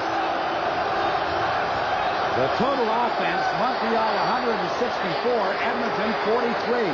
This is Angelo Santucci. Larry Smith tried to slow him down a little bit, and Santucci was able to maintain his balance into the 46-yard line down. Well, we mentioned that it snowed here yesterday. It was a lot of fun for most of the players as they were able to take off some of the pressure that's been on them all week. Wally Buono trying to get his pitching arm in shape. And most of the guys just had a big time, said, well, we may as well make the best of it. Nothing we can do about it. Wilkinson drops the ball, falls on top of it, and then skids back to the 30-yard line. Marvin Davis and George Judges were there to pin him. It appeared to me, Pat, as if he was coming back to the draw to Howard Strickland. Strickland had slipped just as Wilkinson went to hand off to Strickland. The ball carrier, of course, not there. The fumble, Wilkinson fortunate to recover it again, but everything's gone wrong for the Eskimos in these first 2 quarters of play. And though it has, they trailed by only 9, and being the most explosive offensive team in the country, anything can happen. It is 2nd and 22, Edmonton at their 35-yard line.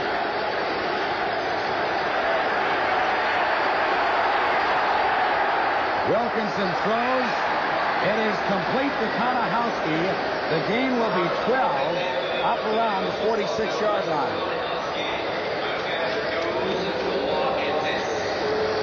Well, the most important man in that Alouette lineup today has been Don Sweet, as you see him on the sidelines.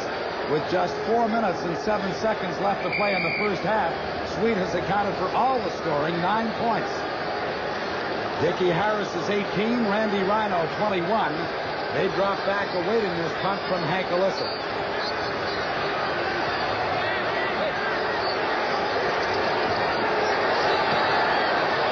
Good punt by Alyssa.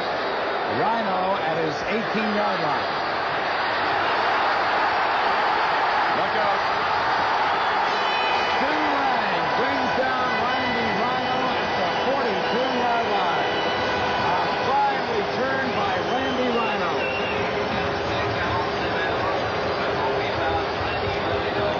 An outstanding athlete, a 3-time All-American before joining the Montreal Alouettes. Does a great job at that middle safety position and a constant threat in these specialty teams. Well, he led the Southeast Conference for 3 straight years in punt returns. He just returned that one for 18. Montreal at their 41-yard line. O'Leary, the ball carrier, fights his way for a couple. Dan Kepley simply wouldn't let go and nullified the potential big game. The game was 2. It is 2nd and 8. Alouettes as we come down close to the 3-minute mark. Swings it out to O'Leary. O'Leary fighting his way for the first down right to the midfield marker. Pete Lazzarato finally brought him down, but what great determination by John O'Leary, the rookie from Nebraska. It's 9-0 in favor of the Alouettes. We're coming to you from the Olympic Stadium on Grey Cup 77. Well, this is the great running back of the Montreal Alouettes, Andy Hopkins, out with an injury, of course. Andy, the team seems to be very high. Well, we've had a good season, and we're not going to let weather keep us from winning this Grey Cup championship. And even though Edmonton is used to the snow, we're going to show them that we can play in snow also. I think we're doing an excellent job. I think special teams would be a key factor. So far, we've got the edge in special teams. Thank you very much, Andy. Back up the task. Well, thank you, Bill. There was a penalty marker on the play as Horace Belton was knelt by David Boone for no gain. But holding is the call against the Alouettes, and the Eskimos will accept the penalty. Holding against Pat Bonnet, the right offensive guard in that Alouette alignment. There's some pretty impressive statistics for a day such as this. 9 for 16, Sonny Wade. He's looked awfully sharp since he's come back late in the season after Joe Barnes' injury, and he suffered injury himself, Pat. Wade on 1st and 20 is going deep for Gaddis. He makes the catch and is inside the Edmonton 10-yard line, in behind Joe Holloman. But what a catch by Bob Gaddis. You won't see a better offensive play diagram anywhere than the Alouettes just ran on this football field against the Eskimos. Outstanding protection afforded to Sonny Wade. A tremendous pass route by Bob Gaddis against number 29, Joe Holloman. Holloman, one of the fastest men in the league. But you see how Gaddis just got him turned around a bit, got the edge, and Wade with a letter-perfect pass has the Owls at their doorstep. 1st and 10 from the 12-yard line. A flag goes down as Della-Riva makes the catch, puts it in the end zone for a touchdown. Let's see what the flag is about. The preliminary call is holding against Montreal. And if it is, it will wipe out the touchdown pass from Wade to Della-Riva.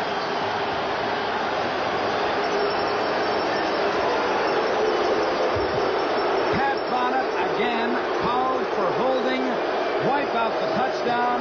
It'll be a 10-yard penalty, 1st and 20 from the Eskimo 22-yard line.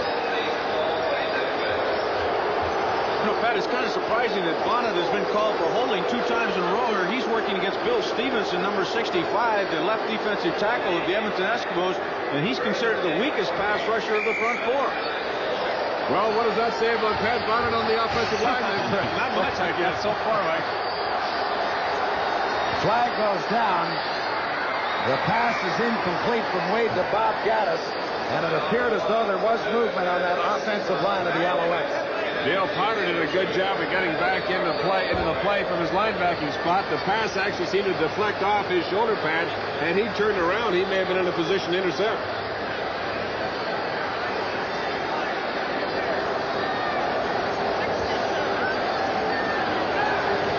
Illegal procedure.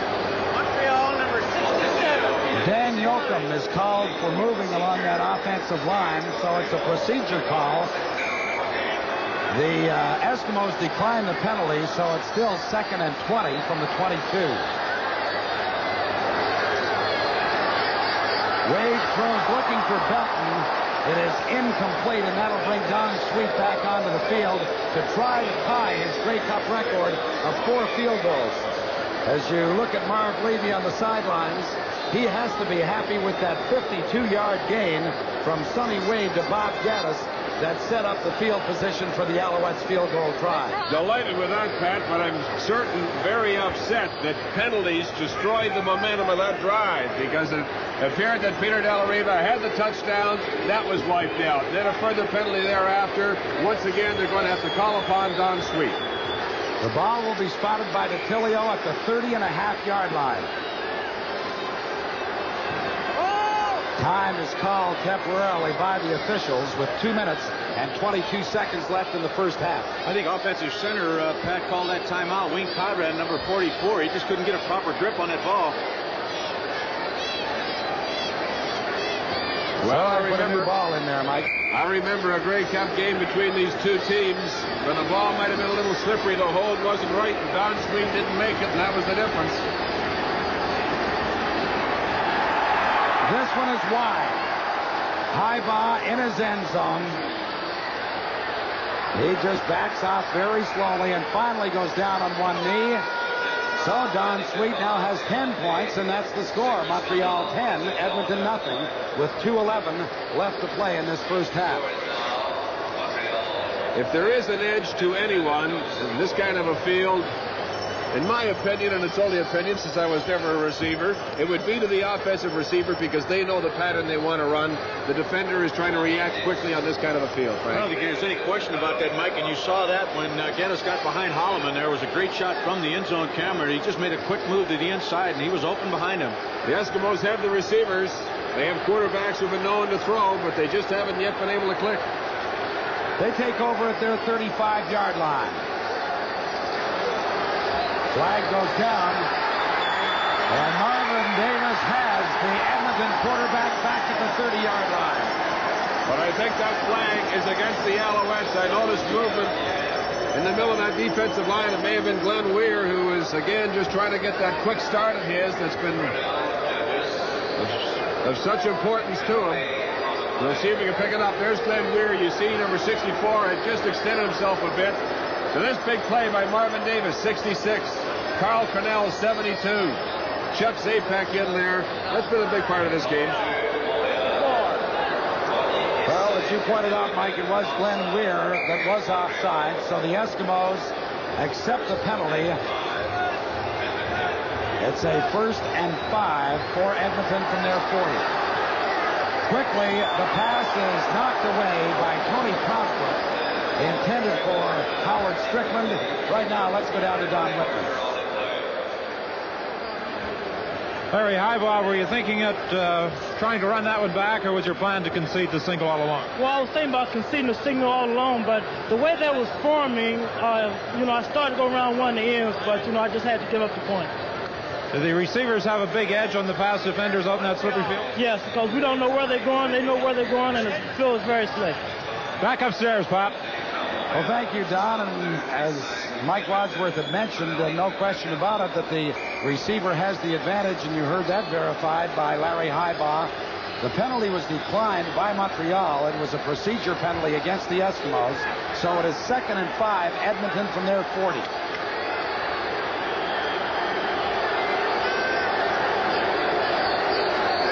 We've got 2 minutes left in the first half. The pass, a great one-handed grab by Stu Lang. Now the question is, how far did he get? He looks to be about 1.5 yards short. And now they put it very close to the 45, so we could have a little bit of a discussion here. Let's take a close look. There's a great stab. He seemed to be awfully close to that line to me. Just about a foot or so from it, but then back the force of the tackle. They're about 6, maybe 2 inches short of the 45-yard line. So it's 3rd and just inches to go. The Eskimos trail by 10. All the points coming from the toe of Don Sweet. Wilkinson keeps it. Now the placement of the ball, of course, is all important. I'll tell you, he didn't have too far to go, but the Alouettes didn't give up. I think he had it, but some good action in the middle. What a year Stu Lang has had, and considered by many coaches as the most underrated pass receiver in Canada. It is a 1st down for the Eskimos. They haven't had too many this half, but they've got 1 minute and 39 seconds to try to get on the board. That's their 2nd 1st down of the first half. So we'll see what they can do in 1 minute and 30 seconds. The ball is right at the Eskimo 45.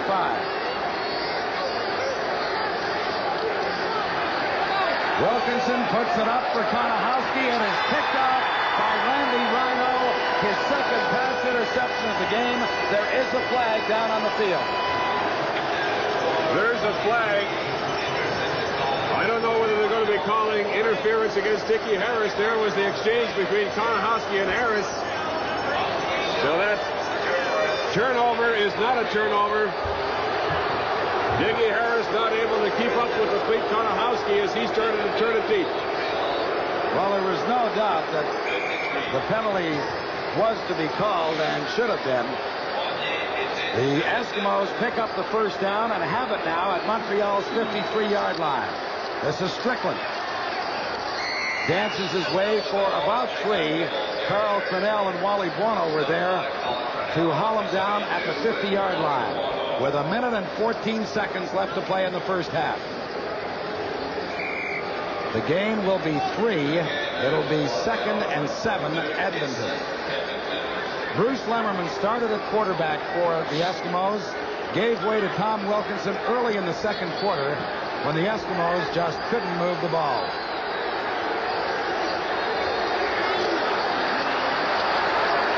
Flags are down. Wilkinson drops the ball. Glenn Weir has it. And Weir is inside the 15-yard line.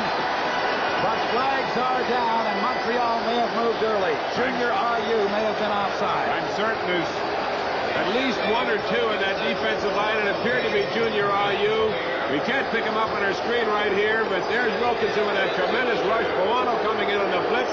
Davis in quickly, and then the balance of the Alouettes, one of whom is Glenn Weir. He's always around the play, and he came up with a fumble, but once again, the Eskimo drive being kept alive. 2 turnovers created by the Alouettes. They are not able to take advantage of because of penalties. Penalties becoming a big factor against Montreal in the second quarter. They lost a touchdown because of penalties. They've allowed the Eskimo defense to continue, or offense to continue because of it. You can see at the top of your screen the offside by that defensive alignment. Well, Huey Campbell obviously concerned. The Eskimos not being able to do much offensively. Jim Germany is the injured Edmonton ball player, and Tom Wilkinson takes advantage of the injury to go over and have a word with his head coach. Germany being attended to by the Eskimo training staff as Wilkinson, Lemmerman, and head coach Hugh Campbell all huddle on the Edmonton sideline. 41 seconds left in the first half. Montreal out in front 10-0, but the Eskimos have a 2nd and 2 situation from the Montreal 50-yard line. As a matter of fact, it's the 45. What a year Jim Germany had, though, Mike. Outstanding. 1,004 yards. As you see the outstanding average he had as well. Santucci in now to replace the injured Germany.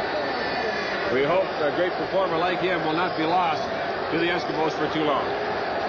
Well, that little lady looks cold, but she's probably not too happy either since she is cheering for the Eskimos. Edmonton has managed only 51 yards offensively so far this afternoon. It is 2nd and about 2.5 for the Eskimos right now. That was Santucci diving his way inside the 45, close to the first down marker. The clock is stopped with 39 seconds. Judges and Weir, the 2 outstanding Canadian defensive tackles of the Alouettes, were there to make the stop. Tom Wilkinson taking a look at the measurement. I would think also he'd want to get into that huddle pretty quickly. 39 seconds remaining. I'm sure they like to try to reach for those 8 points, because I would imagine that Coach Hugh Campbell would go for the 2-point conversion if they're able to get a touchdown.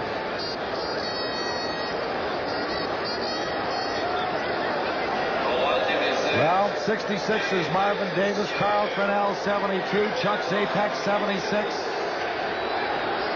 On 3rd and very short yardage for the Eskimos. The ball is just inside the Montreal 45-yard line. 3rd and close to a yard with 30 seconds showing on the clock. Taking a lot of time. Wilkinson just goes in behind his left offensive guard and should have the necessary yardage. The clock is stopped at 23 seconds. Well, a big play for the Edmonton Eskimos, but a good job by Bob Howes on Carl Cronell, the middle linebacker.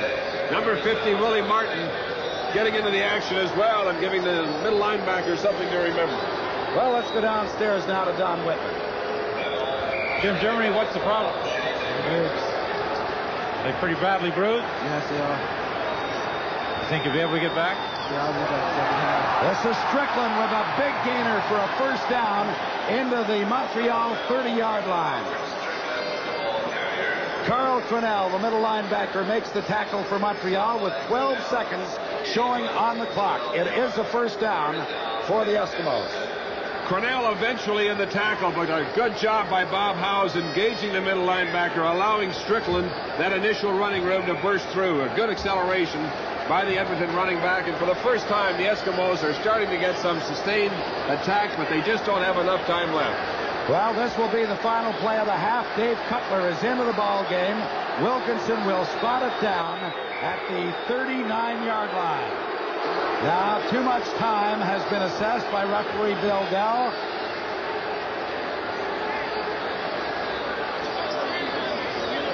Well, as a matter of fact, he's decided that they've got to change balls. So it is not a time penalty against the Eskimos. It's simply a stoppage to make the exchange of footballs. Montreal out in front 10-0. Edmonton will try to get on the board on this, the final play of the first half. He had 50 field goals during the regular season, and nobody has ever come that close in the history of the game on either side of the border.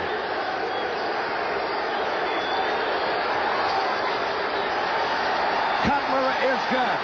The Eskimos get on the board on the final play of the first half and narrow the Montreal lead to a converted touchdown.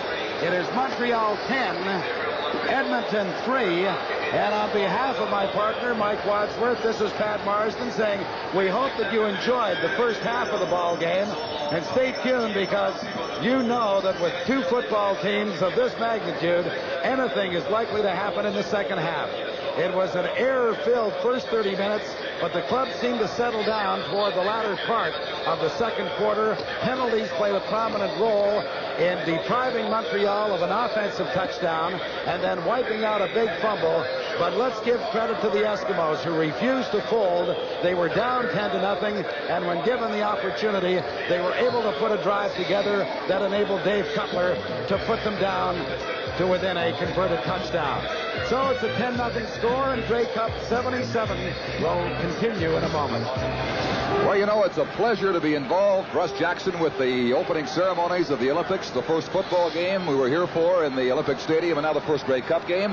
And sadly, the first half was not what the organizers and the many fans thought it would be because of the field conditions. In fact, I know you'll agree, the Edmonton Eskimos are indeed fortunate to be where they are, a touchdown behind. No question about that, Don. Only a touchdown behind after giving up the ball 6 times in one half of a football game. You've got to consider yourself very fortunate. But I think one of the big questions is going to be whether Edmonton will be able to move the ball a little bit better in this second half, because neither Lemmerman nor Wilkinson was able to get that ball club moving, and maybe they're going to have to roll out a little bit more. Sonny Wade, I think, really put the Edmonton defense off balance by rolling out a little bit, completely sprint outs and then semi-rollouts, because it's very difficult on this surface to get any pressure on the quarterback, and that's what Edmonton hoped to do.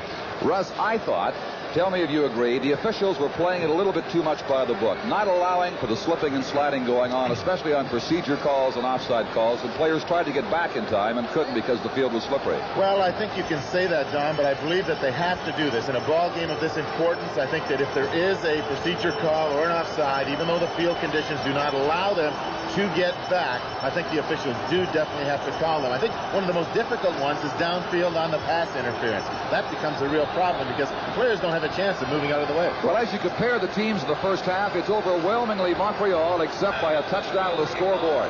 The Montreal Alouettes were the dominant team, including penalties, and that hurt them. 77 yards and 11 calls. But look at the first downs, 11-5. The passing, the total offense, 225-64. It was all Montreal, and yet the Eskimos on Cutler's late second quarter field goal are very much alive here as we get set to go in quarter number 3 from the Big O, the Olympic Stadium, on this cold afternoon in Montreal.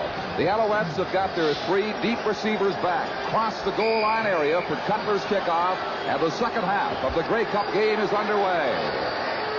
Bounding down at the 20-yard line, Randy Rhino, and Rhino across the 35 will set Montreal up first down, taken down by Angelo Santucci at the Alouette 37-yard line. A run back of 23 yards. Tom Wilkinson relieved the starter Bruce Lemmerman at quarterback, trying to stay as warm as you possibly can on a day like this at the Eskimo bench. The Eskimos, with a tough defense all season long, have been pushed around by Montreal in this first half. DeTilio, number 9, goes wide left. Gaddis, 22, on the right side. Belton cannot find any footing at all. He goes down right at the line of scrimmage on contact from David Boone at defensive end, number 64. It's going to be second down and about 10.5 yards to go. Don, if there is an advantage on this turf right now, games starting in the second half, the Edmonton Eskimos have that advantage going from our right to their left because of the way the turf has been laid down here at the Big O. Wade on second down will flare it out. Ian Mofford has 5, has about 7 yards up around the 43. Taken down over there on the sidelines by number 29, Joe Holloman. But they'll be short by about 3.5 of the first down. Frank? Say, if we can start this up right now, you can see that we can stop it right here. You can see the Edmonton Eskimos come with all 3 quarterbacks. A great call because quarterback Sonny Wade dropped it to the outside. Unfortunately for the Alouettes, he did not pick up the first down. Butler and Highbar are back.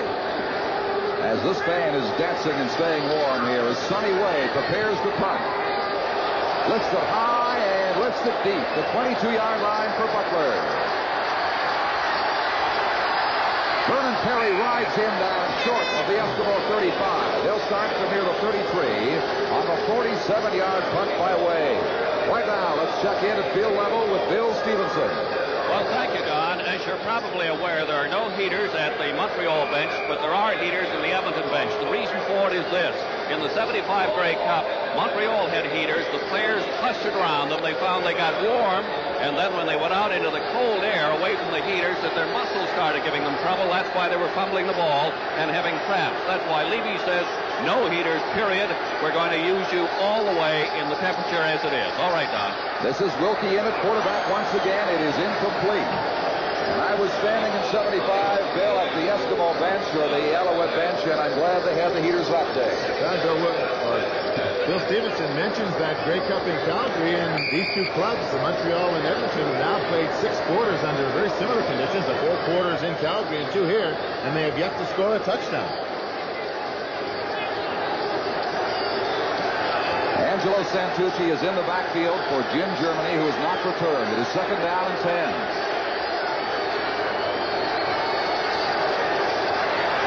Here's RU. They've got him. Glenn Weir was there with him at the 25-yard line. In the sack goes Tom Wilkinson. And it's going to be third down Eskimos. Well, Wilkinson trying to go back to pass, and from the left of the screen, you'll see RU come in from his blind side, and he just ran past Willie Martin, and Martin seemed to lose his footing, and RU just stepped over top of him, and Wilkins didn't have a chance to look downfield and throw that ball, and Wilkie doesn't have that speed that he used to have, and coming off the field, junior RU 77, and Glenn Weir, who's having a fine afternoon. The first sack of Wilkinson by the Alouette defense today. Hank Illicit, the 18-year-old student at St. Joseph's High School in Edmonton. What a find he has been. Rhino's back with Harris. It's coming down to Randy Rhino at the 45-yard line. Rhino bumps into Harris, then has room. Midfield, the Eskimo 52. Bob Howes, number 53, takes him down. It'll be first down Montreal. Grey Cup 77 will continue in just a moment. Across the bridge for the south shore of the Olympic Stadium here in Montreal with the Alouettes getting set to go first down. And you know, these teams in the last 3 Grey Cups have not scored a touchdown in 8 quarters of Grey Cup action. That's 2 complete games. Not since Larry Shearer scored in the second quarter in 1974. Sonny Wade, all kinds of flags down. A big collision there. Holloman and Bob Gaddis. The pass, you see, is incomplete. We'll see what those penalties might be all about. Don, I think the first call was illegal procedure on number 67, Dan Yoakum, but on isolation we see a little post pattern by Gaddis, number 22, but good coverage by 29, Joe Holloman, took that away from him. And we'll hear from the official maybe what the penalty is. It's definitely illegal procedure, and I think it was Dan Yoakum, number 67.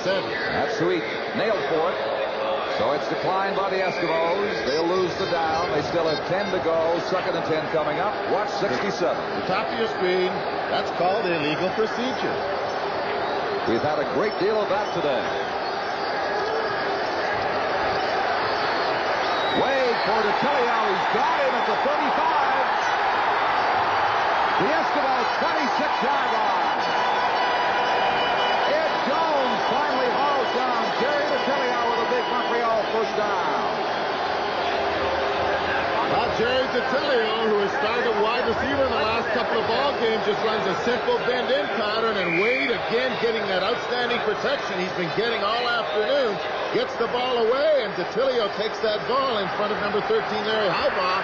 Going behind, a good block by Gaddis, and finally pulled down by Ed Jones, number 24, but Wade is getting that good protection. A gain of 26, and now this is John O'Leary in top inside for about 3.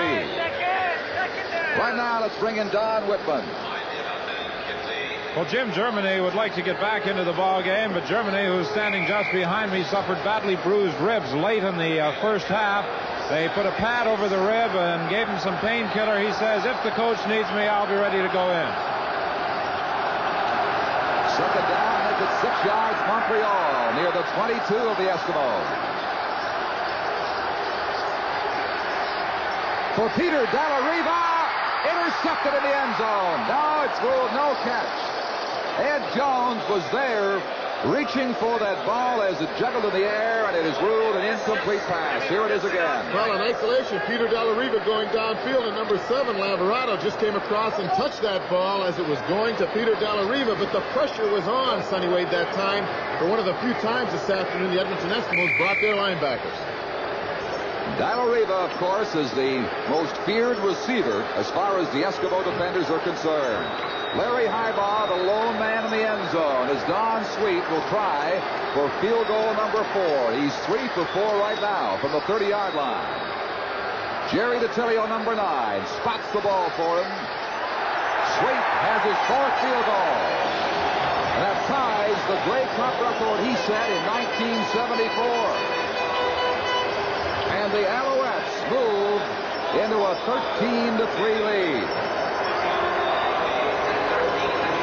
Now Don Sweet coming off the sideline there, having just tied the Grey Cup record with his 4th field goal of the afternoon, and he'll be going back on there to kick off as the Edmonton Eskimos have elected to have the Alouettes kick off from their 35-yard line. But pretty soon the Edmonton Eskimos are going to have to get some offense going, Don, or Montreal is going to kick them out of this ballpark if they don't run them out of it. In fact, Russ, in the last 2 Grey Cup games, Don Sweet has handled all the Montreal scoring. They lost 9-8 when he missed a field goal on a snap that Jimmy Jones couldn't handle late in Calgary in that game. And this man here can't figure it out. I know that isn't Frank. He's sitting right next to us. Thanks very much, Donnie. I think it's Tom McKee down at field level. No, it's too big for Tom. Well, he's having fun, whoever it is. Joe Holloman on the right, and Larry Highbaugh at the top of your screen you saw are the deep receivers stationed back near the 10-yard line for Sweet's kickoff from the 35. These teams obviously feel they can do better running back kickoffs than starting at their own 35-yard line following field goals today. Low bounding ball. Angelo Santucci will take it. Santucci is the middle, opens up for him to the 45-yard line of Montreal. Angelo Santucci, the former Hamilton Tiger cap, puts the Eskimos in great field position. Jim Burrow brought him down, number 16. Watch it again. Well, Santucci has been running all of his kickoffs back because Don Sweet hasn't had good long kickoffs, and he just broke it through the initial wave of Alouette tackers and ran it downfield. And again, Burrows, who was dressed for this particular ball game, caught him from behind as he was breaking into the clear. A 41-yard return by Santucci.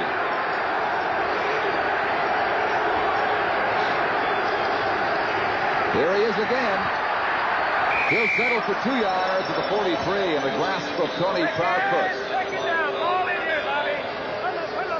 Don, I don't think the Edmonton Eskimos are going to be able to run too much against this Montreal defense. It's a good defense plus that traction on the field, and they have yet to be able to get the passing game going. And certainly sometime in this third quarter, they're going to have to move it out, and Santucci has given them an opportunity with that fine run back. Konahowski goes wide left to right. On the left side is McGowan.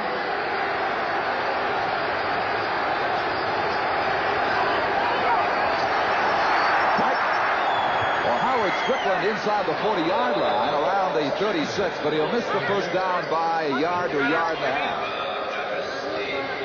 There she is, Miss Grey Cup, 1977. Bundled up nice and warm next to our Prime Minister and the CFL Commissioner, Jake Goddard. CFL President Bill Hudson.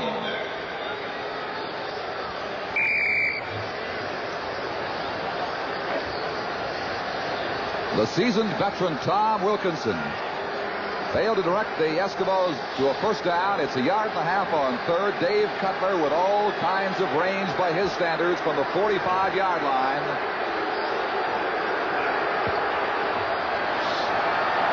And he's got it. The man who kicked 50 regular season field goals brings the Eskimos once again to within a touchdown of Montreal at 13-6. Don, it never ceases to amaze me to watch Cutler kick that ball. He kicked it from almost 45 yards and had a good 10 yards into that end zone. But the height he gets with it is just amazing. He gets that ball up in the air with the distance. You know, Rush, one of the amazing stats about Dave Cutler's this year, everybody's talking about his 50 field goals, but his dad told me up in Edmonton last week, he kicked 18 of them 48 yards or longer. Not much room inside there around the 36-yard line for Belton.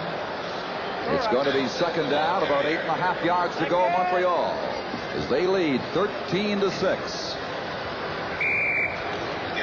3 points in the first quarter, 7 in the second, 3 so far in the third. The Eskimos, a field goal by Cutler in each of the second and third quarters. We are about midway through the third.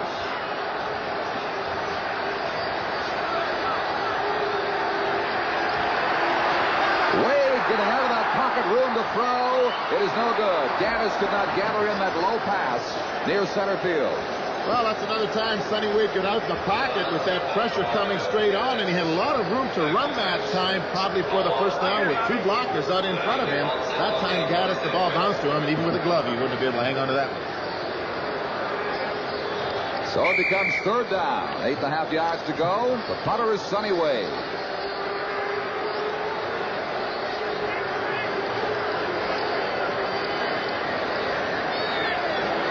Receivers back near the Eskimo 20-yard line. Down at the 30 for Butler. Chown shut him off, and then he got some support, and he's taken down. Vernon Perry came in to back him up, and the Eskimos will start deep inside the 25. And this is Grey Cup, 1977. Dave Cutler, 2 field goals. That one a long one. You've been kicking well, but you haven't had the opportunity yet to really do too much. Well, Don, we've got to score a touchdown pretty quick. You know, we're right back in this ball game now, and you know, we think we can come back, and it's, you know, we got the ball club to do it. They're great, but I think we're better.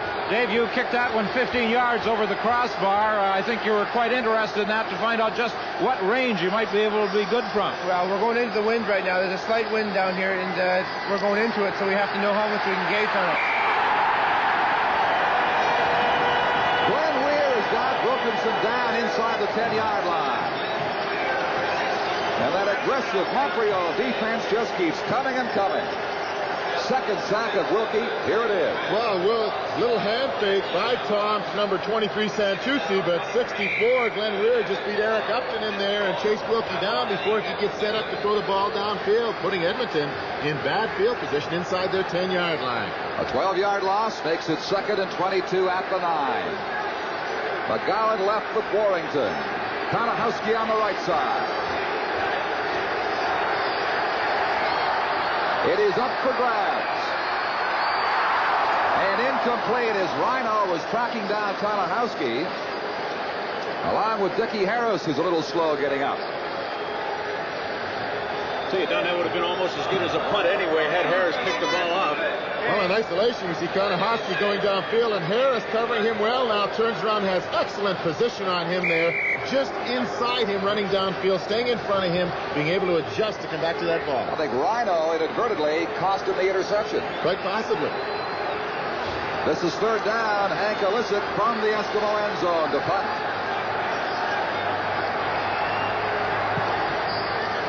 He booms it out well near midfield. Dickie Harris brings it back about 9 near the 46-yard line. And they give him a 47. Laverano was there to make the tackle, along with Ian Bryan. 45-yard punt into that win. Isolation, number 7, Pete Laverano coming downfield here. Davis trying to keep up with him and block him, but just good hustle on his part as he slips. Harris slips, he comes back and makes the initial tackle. Helped by number 34, Ian Bryant. First down, Montreal. The Eskimo 47. Fake to Belton, and wide open is John O'Leary. At the 15-yard line.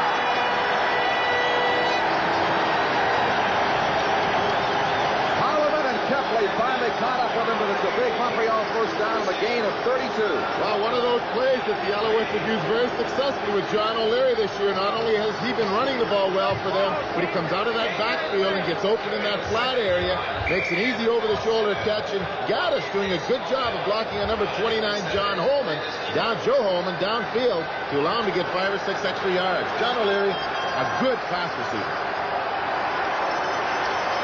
Wade with time, pumps it into the end zone. No, just off the fingertips of Peter Dallariva. He made a catch not unlike the one he lunged for right there in the Eastern Final against the Ottawa Rough Riders. That was simply too far for him. I'll tell you, just an excellent job by that offensive line of the Montreal Alouettes. They brought all the linebackers from the Edmonton Eskimos again, and Dallariva was man-to-man coverage, and he was open, just a little bit overthrown. This is second down. Wade asking the crowd to settle down so his players could hear the signal.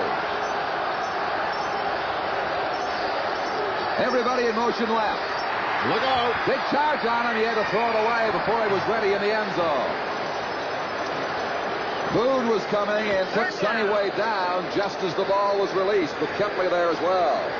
Don, that seems to be the only time they can get decent pressure on Sonny Wade is when they bring those linebackers. Frank, you want to sing along here? Get some about old dogs and children. I can't sing that to a banjo. Give me a guitar in here. You forgot your hat. Sonny Wade is 13 for 26. 50% of his passes have been good for 237. That's a good afternoon on a day like this, Don. And it's still early. 5 minutes to play in the third quarter. Don Sweet counting heads. This could be a Grey Cup record 5th field goal. He keeps going. He could kick 11 of them. Match his number.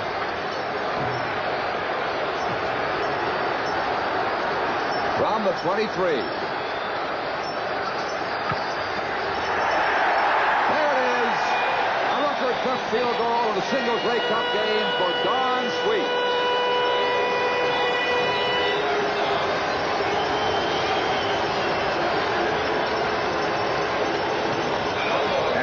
The Alouettes go on top by a score of 16-6, a 10-point lead, something they enjoyed until the last couple of minutes of the second quarter when Cutler kicked his first.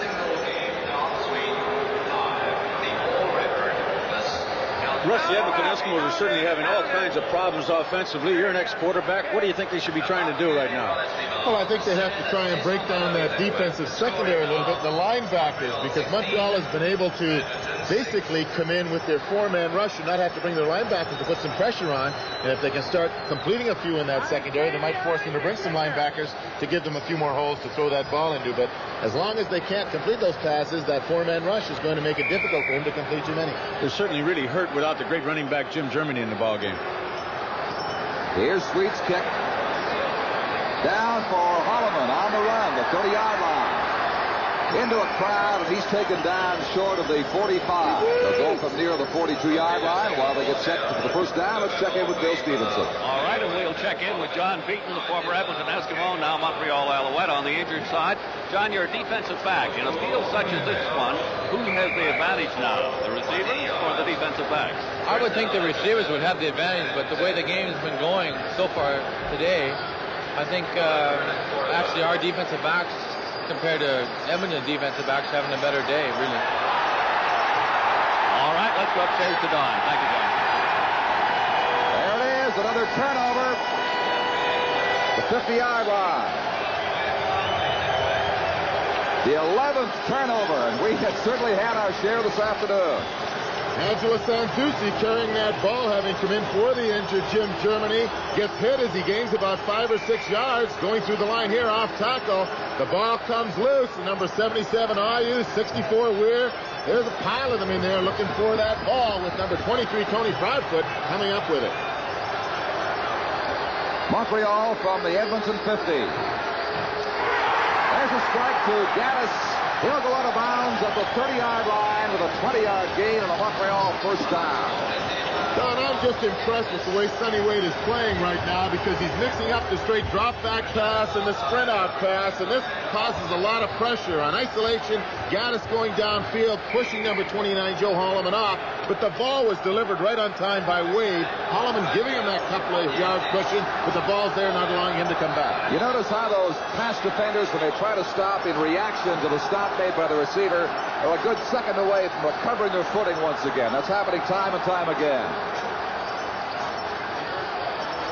Larry Smith will take it down for about 3 near the 27. The play had been whistled dead. When the ball came loose, it'll be a 3-yard gain.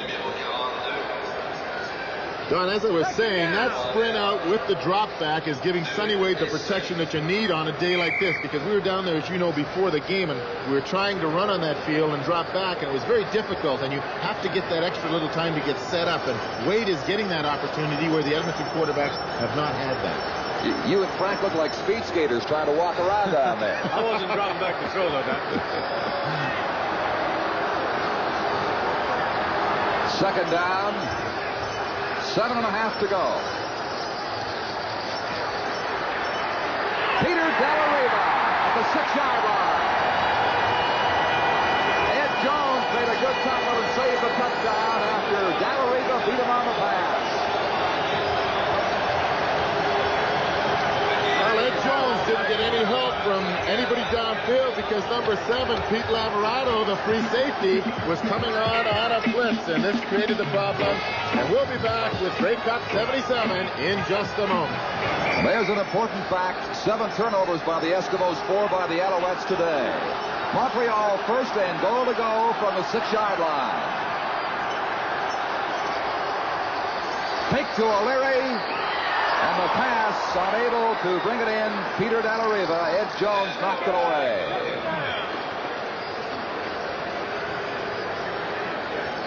Don Sweet with all 16 points today. If you're wondering what the Grey Cup record is, it's 22 set by Jim Van Pelt of Winnipeg. And so Sweet's within range. I'm glad you mentioned that, Don. That's an ex-Winnipeg Blue Bomber, of course. And you saw Montreal try that play earlier in the first half with Smith trying to throw back to Wade. That's how Van Pelt scored. There's the touchdown for Della Riva.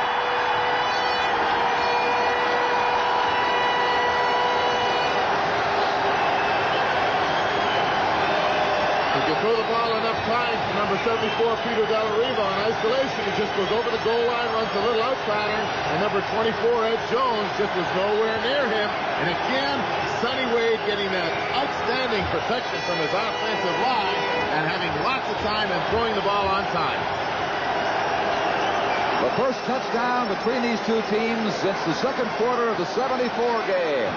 Again, we see Wade going back. We see no immediate pressure. Steps it into the pocket, and Della Riva has it. Don Sweet has the point after. Montreal now leading Edmonton 23-6. 2 minutes and 13 seconds remaining in the third quarter. On isolation again, Wade going back, and we notice that the protection, he has all kinds of time. We keep repeating that because I think that has been the difference, and I think the idea of Wade sprinting out has taken some of that pressure off when he drops straight back. And Peter Della Riva, outstanding Canadian player, making that touchdown catch. Frank, I'm sure you'll agree, Jones has done a pretty fair job of covering him. He just couldn't get to him that time. Well, I think we saw the advantage, Don, particularly on that replay from the end zone that the offensive back has over the offensive receiver has over the defensive back. Della Riva didn't really make a great move, and that's perfectly all right because he doesn't want to plant that foot down in that icy end zone either. He just couldn't be covered by Jones because he knows where he's going. The Eskimos are into a deep hole now, trailing by 17 at 23-6. And even the cheerleaders are sitting down for a moment, reflecting on the situation. You can tell who she's cheering for, or wants to cheer for. They'll give her a chance. She'll be glad to get up and do the cheer. Here is Don Sweet kicking off. Holloman at the 5-yard line.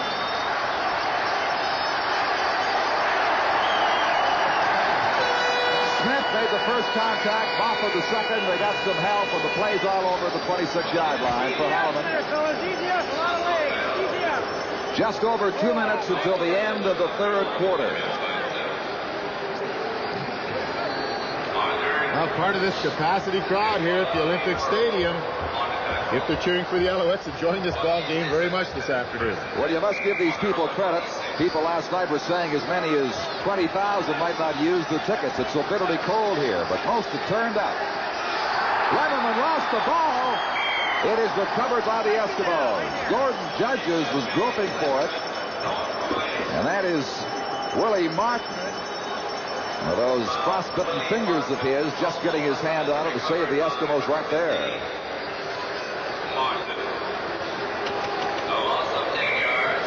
Don, you mentioned Willie Martin's frostbitten fingers, and I looked at him at practice this week. They were really, really bad. Of course, they were frostbitten in that game against the BC Lions, and boy, he might be in real trouble after this ball game.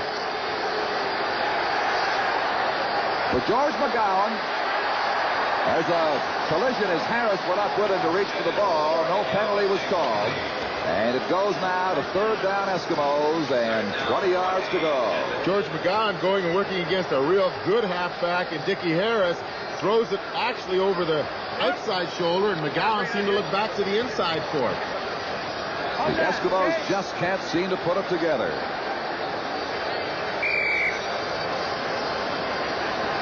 Minute and 15 seconds left in the third quarter. 23-6 Montreal. Hank Illicek getting set to punt. His 7th of the day.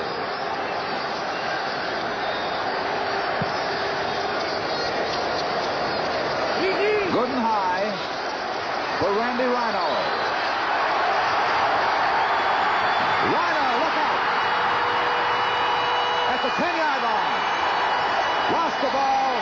It's picked up by Montreal. The Alouettes are at the 10-yard line with the first down. Dan Kepley hit him and jarred the ball loose. But Barry Ardern, I believe, was there to recover. I don't know what Randy Rhino is wearing on his feet today, but he's had a lot of success running back those punts this afternoon. A 49-yard return right there by Rhino. Well, Rhino taking that punt now, and he finds the opening right here, and then going downfield, pushing Zapek out of the way. He gets past Lamorato, and number 26 trying to grab him, and this time Illicek tries to make the hit, but it's Kepley that actually makes the hit. Just tipped away in the end zone. Waiting for it was Larry Smith.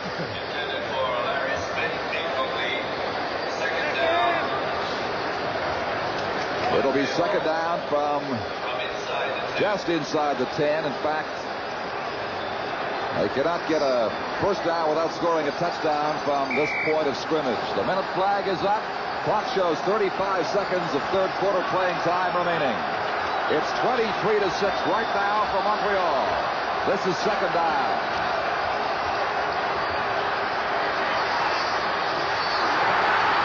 John O'Leary walks in for the touchdown.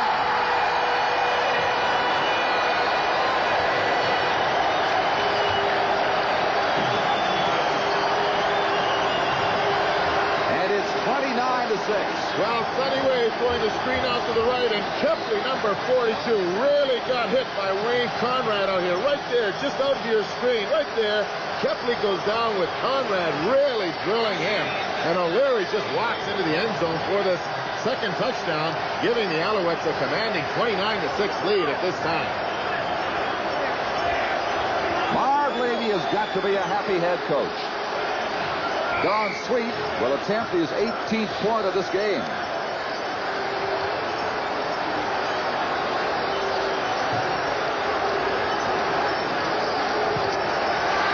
And now the Alouettes lead by the measure of 24 points at 30-6. Don Point now. Don Sweet has a Grey Cup record for points scored, by the way. He scored 40 in his 3 Grey Cup appearances. And with 18 seconds left in the third quarter, there is the score. Very happy Alouette bench as the offense comes off, and happy cheerleaders out there. And I'm sure a lot of people, not too many people, expected a game like this with the Alouettes dominating so much throughout the entire ballgame.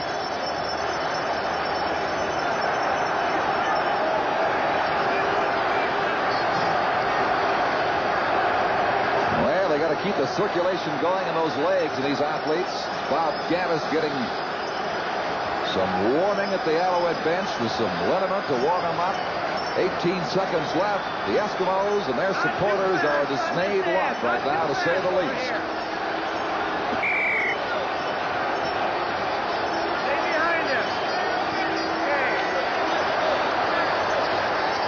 That is Holloman for the 7-yard line. They reverse to Larry Highball. Look out.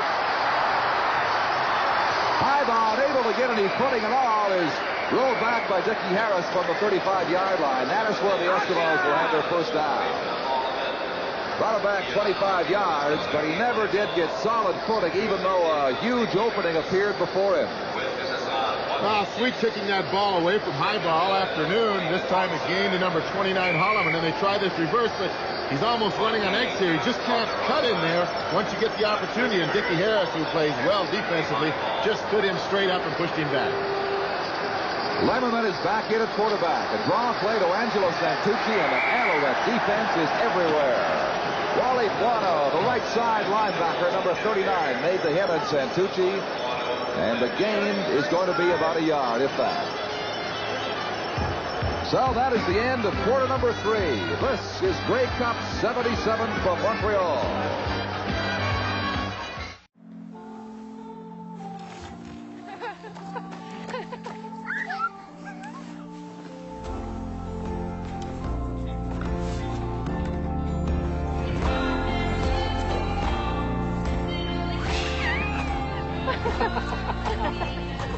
Here's to the everyday things that end up being everything.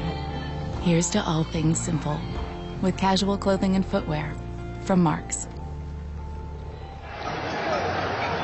From snowy Montreal, Quebec, to the Olympic Stadium, Don Chevrier with Russ Jackson, Frank Rigney, Don Whitman, and Bill Stevenson as we go to the fourth quarter of the 1977 Grey Cup game. And the Montreal Alouettes in the third quarter finally got all the points.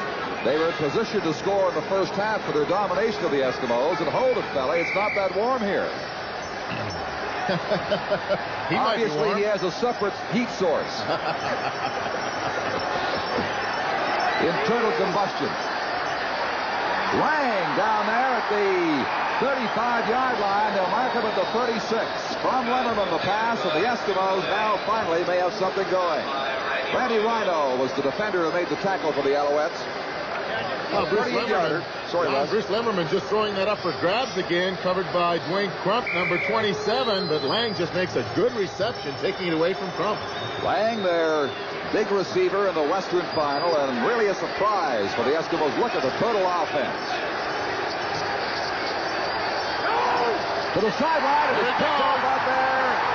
Vernon Perry, a block away from a touchdown. Look out. Al Strickland brings him down at the 7-yard line.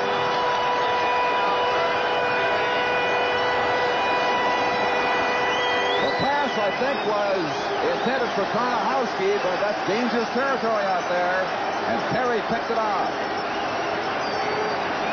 Lemmerman just trying to throw a simple out to the outside over there, and Vernon Perry, number 37, who's noted for his hitting and has left the CFL East in interceptions this year, picked it off and brought it back to the 7-yard line where the Alouettes are knocking on the door again.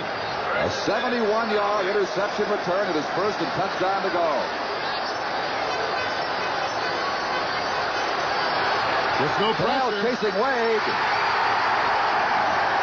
How do they rule it? It's a touchdown. Touchdown. Bob Gaddis, I think, gathered it in. And the Alouettes increased their lead early in the fourth quarter. Well, that's one touchdown. There's some happy fans out there, but that's one touchdown you can't blame the defensive backs for. Again, no pressure on number 14, Sonny Wade, allowing him to roll out of the pocket, giving Gaddis time to move around in the end zone, and he just caught that ball over the goal line. Wade dropping straight back here in the 4-man rush, being blocked well. Randall forcing his man Boone inside, then he slipped. Gaddis is working in the end zone, comes back and makes the catch for the touchdown. You can't give a quarterback that much time. Johnny who? I think he means Rogers. 36-6. The point after by Don Sweet is good. 7-6. There's the Grey Cup. It appears it'll be staying right here in Montreal. Sonny Wade now 18 of 32 for 306 passing yards.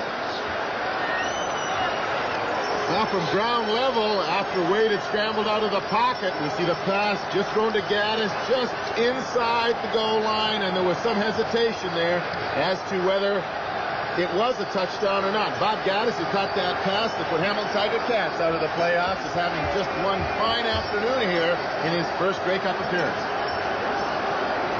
A minute and 15 seconds into the fourth quarter.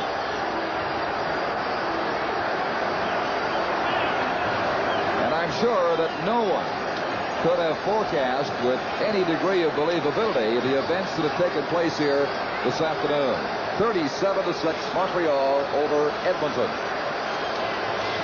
The Eskimos coming out a 38-0 win and a 38-1 win in their last two Western games.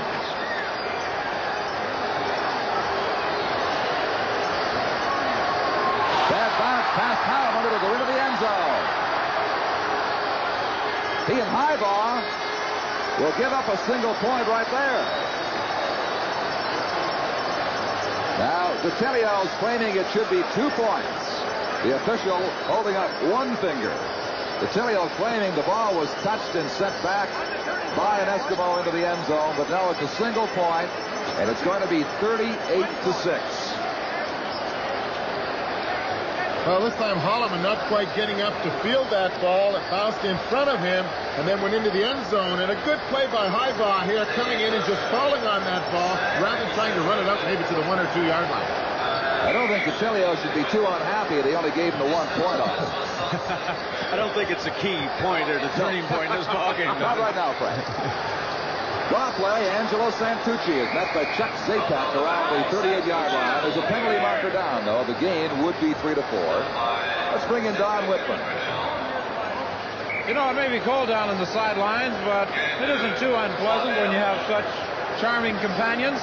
And I've decided that I'd like to hear what these Edmonton cheerleaders have to say, despite the fact that you're behind 38-6. A little cheer, girls.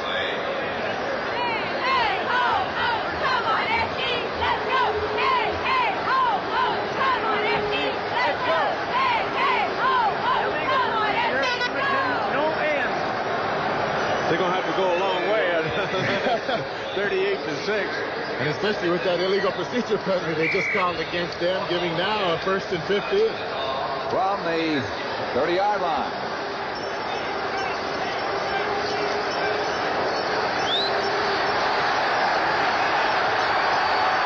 Lemmerman just threw the ball away. Warrington was in the area. It's ruled incomplete, but the Alouettes dropped back that time, and then everybody covered. Well, he got out of the pocket that time after a little pressure and was trying to hit Don Warrington, but Chuck Zapek, number 76, just had Warrington covered out there. Warrington couldn't move away from him, and he certainly just threw that ball into the ground. Much happier cheerleader there than we saw with Don Whitman. It's funny how the score influences how cold people feel or how warm they feel, depending on where you stand and which side you're on. I'm about as frozen as my telestrator right now, Donnie. Second down and 15. Lemmerman slipping, and then Junior Ayu was thrown back. Wow, when it goes bad for you, it just continuously goes bad. And Don, you're exactly right. Lemmerman setting up the pass. The back foot slipped out from underneath him, and he was sacked. You might not see it from this particular angle, but just as he planted that back foot to throw the ball, no way he could throw it, and Ayu sacked him, pushing them back to the 16-yard line. Warm greeting, an aloha from Hawaii from Junior Ayu. And he will can be heading there, I think, probably tonight. I would think so, if he's smart. He might wait to pick up his check. Ah, yes, the beaches of Waikiki are beckoning. Third down.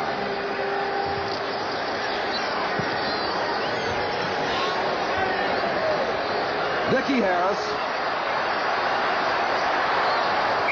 jumps over the first wave, and Towns has him across center field about the 53-yard line.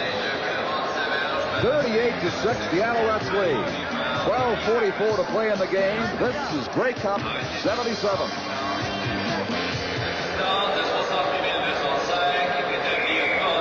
They have just announced the attendance here at the Olympic Stadium for the first Grey Cup game played here. 68,205. Alouettes first down from the Eskimos 52. Belton. Belton is hit by Laverado. Potter as he got across the 50, and the gain's going to be about 6. They said they had 68,200 tickets, Don. I don't know where that extra 5 came from. Yeah, that's a little hard to figure. That's all of us jammed in the booth right here. We have 5 seats right here. Well, Van Pelt, great Winnipeg player in 58. We told you set the single game scoring record of 22. Right now, Don Sweet is 3 away from breaking it. John O'Leary. And O'Leary inside the 35-yard line. He was cut down by Dale Potter.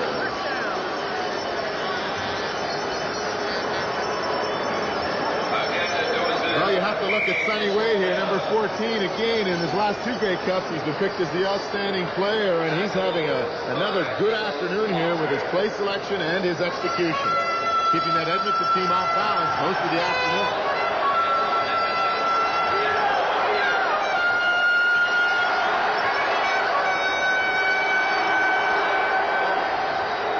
Belton again will be rolled back around the 30-yard line. Boone hit him. The gain's going to be 3-4. 11 minutes and 5 seconds. The clock moving. That's the time remaining in the 4th quarter. Now, good offensive blocking here now as they come out, but Kepley and Fennell move in there and limit the gain to 4 yards, but most of the afternoon it's been Sonny Wade throwing that ball over top of them that's created most of the damage. Out comes Dan Yoakum. Sonny Wade has gone all the way at quarterback, pitching to Belton, and he will be close to a first down. They may mark him a little short at the Eskimo 25. That'll really indicate about that much.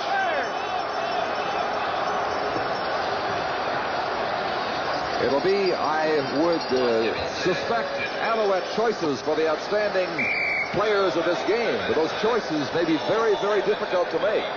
I think the Alouettes are going to go for this on 3rd down. That shows you just how much coaches are concerned with records. Don Sweet is not going to get a chance to try the Grey Cup record right here. They might not know about the record either. First down it is.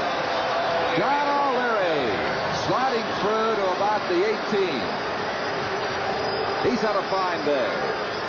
Well, a lot of these Alouettes, as we see the Alouette offensive line come off the ball there. Number 28, Greg Butler, tried to come in and turn the play inside, but the offensive left side of Yoakum and Watron had moved Este and Fennell off the line of scrimmage to allow O'Leary to get the first down with plenty to spare. O'Leary now has come out. Ian Mofford is in the ball game for Montreal on first down. And he went down as the pass arrived. It sailed over his head. Well, Mofford, number 10, and 55 Randall got tangled up with each other there. Randall went down as though he was blocking Boone, allowing him to penetrate on Wade, and then as he threw the ball out over top, he fell over Randall. And we see Don Sweet on the sideline, and he's thinking about maybe next time I would be in there again. And he's been hot. He may not be aware of a record opportunity. Well, if he's looking at the scoreboard at all, he has to be flashed up there every 3 minutes. He wouldn't be looking up there.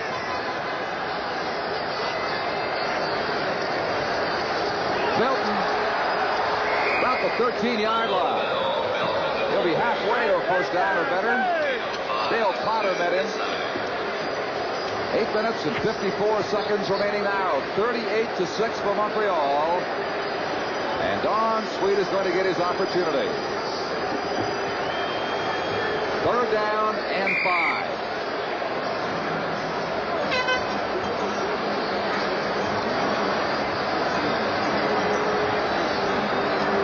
He is going for his 6th field goal of the day.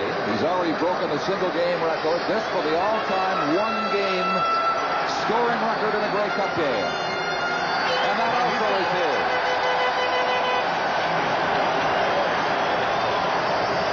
Number 11, Don Sweet, now has scored 23 of Montreal's 41 points this afternoon. fair afternoon's work, Don. When you can score 23 points, some of us never scored that many in our career.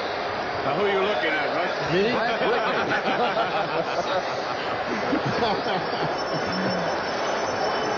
But that's some afternoon when you can kick so consistently, especially on the surface like this, where there always is that concern of sliding and losing your footing when you're kicking those field goals and also the punts. And, of course, he's only missed one all day, and he didn't miss that one by very much. And kicked it deep into the end zone, which gave them a 1-point play on the missed field goal. 8 minutes and 34 seconds remaining, and the result of this Grey Cup game has been decided many, many minutes ago. Montreal, with their dominance physically on the field over the Eskimos in the first half, and their frustration in not scoring more than 10 points, exploding in the third quarter to seemingly put this Grey Cup away. And the big thing, John, in that first half, they got all those turnovers and couldn't turn those into touchdowns. They have not got the turnovers in the second half, but have done it by themselves. From the 35, Sweet's kickoff is not deep. Angelo Santucci coming up with it. Good run back by Santucci across center field. He's taken down by Dickie Harris inside the 50-yard line. I think that's been the best offensive weapon that the Edmonton Eskimos have been able to muster, and that's Santucci's running back those kickoffs. And there we see framed in the dome of the Olympiad here, the Big O, the Grey Cup, which they're playing for, and certainly is going to stay here in the East again this year. John O'Leary cheering that Montreal defense on right now as Lemmerman flares it out to Strickland. And he's out of room at the 45-yard line. The game's going to be about 6. Let's check in once again with Bill Stevenson. Thank you, Don. This is Max Huber, the big offensive lineman who should be in a hospital today. He was scheduled to be operated on yesterday, but the doctor got busy, and so he's watching the game. And Max, that offensive line has played magnificently. We're doing a heck of a job against what's supposed to be a really good defensive line, but the offense is just doing a job today on them. And look at the teammates of yours behind us. They're just 9 miles high now. That's right. We're all high. We're all happy as can be. Thank you very much, Max Huber. And back now to Don Chevrier. All right, Bill. Again, the Montreal defense denying the first down, it would appear. Angelo Santucci got to about the 43. Had to be at the 41 and a half. Zapek made contact with him. You know, Don, Davis was there. Sorry, excuse Frank. me, before this ball game started, I thought maybe there wouldn't be 23 points scored by both teams, let alone one guy. After looking at those field conditions, what an afternoon Don Sweet has had. Well, you were right in the first half on that theory as well. Strickland is stacked up. I do not believe the Eskimos have made the first down. Their defense has that on the field. Strickland met by Tony Proudfoot. And we see our friends from Newfoundland are well represented here this afternoon. Free advertisement there. But this is just indicative of how well the Montreal team has played this afternoon, stopping on that third down situation. And we'll return to Montreal with Grey Cup 77 after this. We are midway in the final quarter. 7 minutes and 33 seconds remaining. 41-6 for Montreal. They have scored 31 points in the second half. Wade lost the football. But on a day like this, it'll often bounce right back to you, and it did. That's the kind of afternoon the Alouettes are having.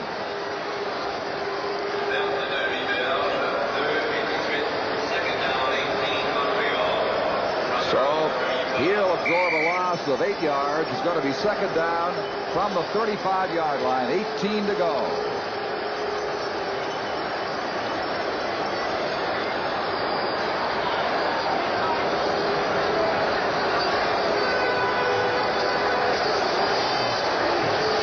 Wade now in trouble. Gets a second chance. Ian Mofford's there. Young Mofford up to a 48-yard line, but he too will be short of a first down, contained by Tom Towns and Ed Jones. Well, that's been the story all afternoon. The Edmonton Eskimos just have not been able to get to Sonny Wade as well as they did last week in the final against BC in the West. And Wade has been able to elude them when they do get close to him, as he did on that last play, getting Montreal a gain of about 12 yards after losing 8 on the previous play.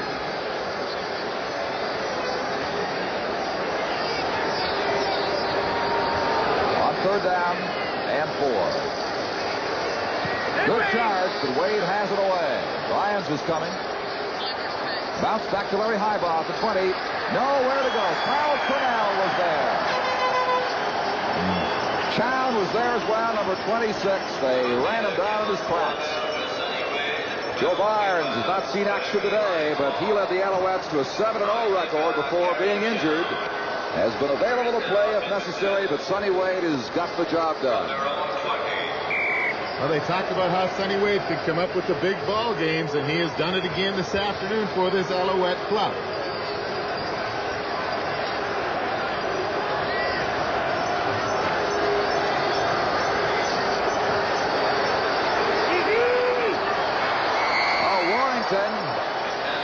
In contact with the 30-yard line, couldn't bring it down. It'll be second down. Here's Bill. Yeah, go on. All right, here's the record holder, Don Sweet. Congratulations. Thanks a lot, Bill. It's been a heck of a football game so far, and maybe anybody else if it was on the Alouettes would have had the same thing. The defense has played great. They've kept great field position, kept Dave Cotton, who's a great kicker, out of range, and of course that's helped us a lot too. So it's a whole team effort today. Just super. Just a great idea. It does not seem to have given you any problems either. I mean, now the bad field conditions, they're so slippery. Well, excuse me, they're allowing us to move the ball in from the hash where most of the ice is. Where I'm having trouble is the kickoff, because even though, especially at this far end, it's really frozen. I've got to chew it up, but it's probably psychological. I'm afraid of slipping. But as far as anything else goes, they're allowing us to get a good spot on the field. Don Sweet, thank you and congratulations. Thanks, Bill. And we may add ours, I trust, to Bill. Sweet has had just a tremendous day and a tremendous season for Montreal. Don, we just had an illegal interference call against the Alouette defense that gave the Edmonton club a first down. That could be called a lateral there. That ball could be free. No, they're ruling it not. It looked to be a lateral less. I'll agree with you, but they say it was an incompleted forward pass. Well, that's one of those questionable plays that was brought in last year by this Montreal Alouette club when they dumped it out to Andy Hopkins so often, and quite often that ball is thrown back from the quarterback to the receiver clearing out of there. That time it was questionable. We haven't had this many points scored in the Grey Cup game since 1956. It involved these same two teams. The score was 50-27, but that day it was the Eskimos on the winning end of it. We have 41 up for Edmonton or Montreal right now. Wide open is Stu Lang, but he can't get to it. The ball is a good 5 yards beyond it. Tom, when you make that statement, I think you mean by the winning team. In by total points, yeah. The 1958 Grey Cup was 35-28. No, not total score, Frank. Right. By the winning team. In fact, the winning team has only scored more than 41 points on 3 other occasions, back in 1913. And we'll go down the list here. 56, of course, we mentioned, and 1923. That's going back a long way. That's a year Russ started. Well, you tell us for a round. I had to look it up.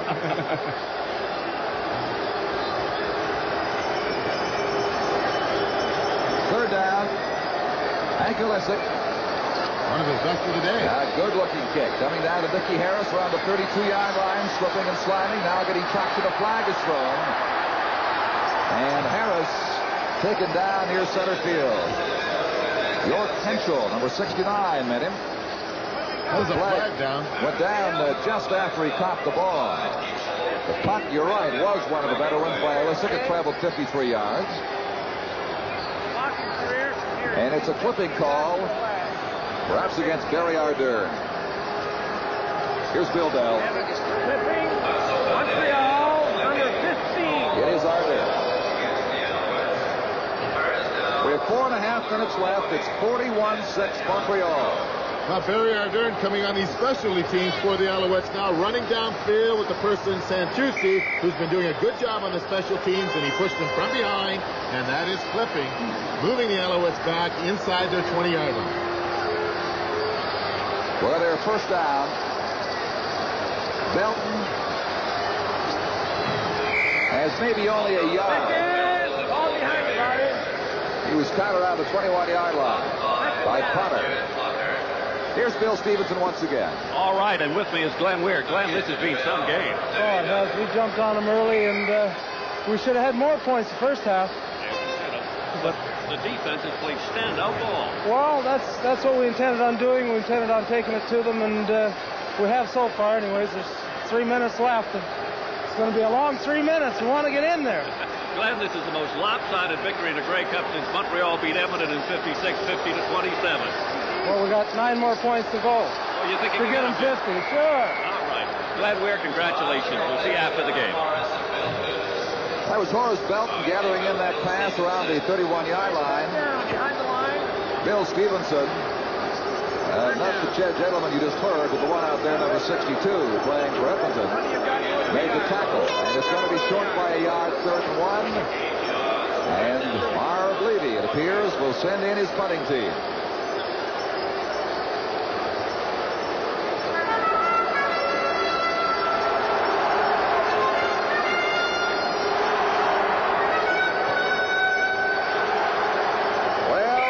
Forming up the security arrangements for the presentation of the Grey Cup. They'll need some crowd control here. They're going to be about 68,000. Well, make it 65. 3,000 came in from Edmonton. Very happy Montreal fans. All trying to get a piece of the action. Short kick by Wade. Bounces at the 50-yard line. 2 flags go down. Obviously, no yards would be the call. John Farlinger, Carl Quinnell appear to be well within 5 yards of him. So we have just under 3 minutes left now. It's 41-6 Montreal. Grey Cup, 1977. The Montreal Alouettes are 2 minutes and 52 seconds away from claiming the Grey Cup officially. They lead by 35 points. The last time a team won the Grey Cup by that margin was in 1945 when Toronto defeated Winnipeg 35-0. And no, I was not playing in 1945. Were you injured? Yes. 30-day list. Lemmerman. Down that sideline. It is incomplete. George McGowan with Vernon Perry covering him. It is going to be 2nd down at 10. Clock goes down to 2:39 as we get more waves from more happy Alouette supporters here at the Olympic Stadium. It wasn't terribly noisy here in Montreal last night due to the high winds and the snowstorm, but it's liable to be worse than the eve of a normal Grey Cup this evening in this town.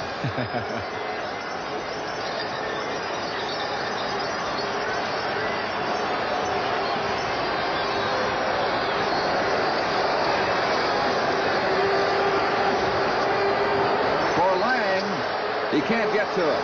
Tony Pratt was covering him, and again you saw Lemmerman slip as he tried to get that footing planted for the pass. That has been a problem that all quarterbacks have had today. The Alouettes covering both those long passes by Lemmerman down the sideline. Perry on one side, Harris on the other. And Don, you have to feel a little bit sorry. It's been a long afternoon for Huey Campbell, the head coach of the Edmonton Eskimos in his rookie season, having taken him to a first-place finish, but it has been a good season for him and the Eskimos, and certainly he'll be back, I'm sure. I will say this also, I'm sure you'll agree, the Eskimos are a better football team than they have shown themselves to be this afternoon.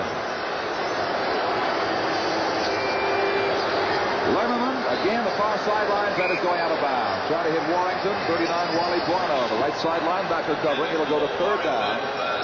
And a turnover for Montreal, and there is the Grey Cup. 2 minutes and 26 seconds away from being in possession of Sam Berger, Marv Levy, the Montreal Alouettes. Mug's been around for a long time, and it's what every football player wants to have his name inscribed on. They want to be on a Grey Cup winner. And a lot of these Montreal Alouettes have been there before, but some of these rookies, it's their first time.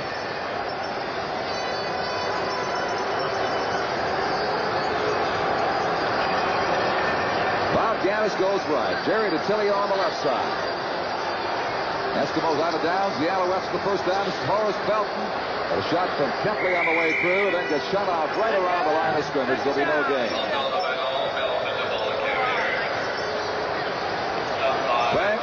Frank has not gone downstairs. Frank is still with us. I'll tell you, Don, I was trying to count the Edmonton Eskimos out there on the field on the last play, and I think they were 1 man short. You know, it was interesting. They had a pass interference call against the BC Lions in that Western final, and the guys told me in the locker room during practice this week that they actually had 14 men on the field when they were called. They got a break there, but they haven't had too many this afternoon. It is the same kind of day, Frank, that the BC Lions endured a week ago. The ball game just got away from them as it has the Eskimos today. The pass out to Belt. Dan Kepley had a piece of him, and then he's driven out of bounds around the 52-yard line. Ed Jones got a good shot in on him. And they're still short, though, the first down. Dan Kepley, number 42, who was named the most outstanding defensive player, just does a good hustling job here to chase Belton down and make the initial stop here. And that's why he was the outstanding player in the entire season. And it's just been announced that Sonny Wade, for the third successive Grey Cup that the Montreal Alouettes have played in, has been named the outstanding player, and Glenn Weir is the outstanding defensive player. Certainly two fine choices this afternoon when Montreal has dominated completely. Wade Ross has 345 passing yards. He's been good on 22 of 37. And now, of course, in his role as punter on third down. He's done the job. Highball flag is down. In fact, two of them. And so is Larry Highball. Across the 25-yard line. I'm wondering how many players are on the field possibly right now for either team, because both downfield officials threw flags. 13 players on the field. I'm not sure which team has 13 players.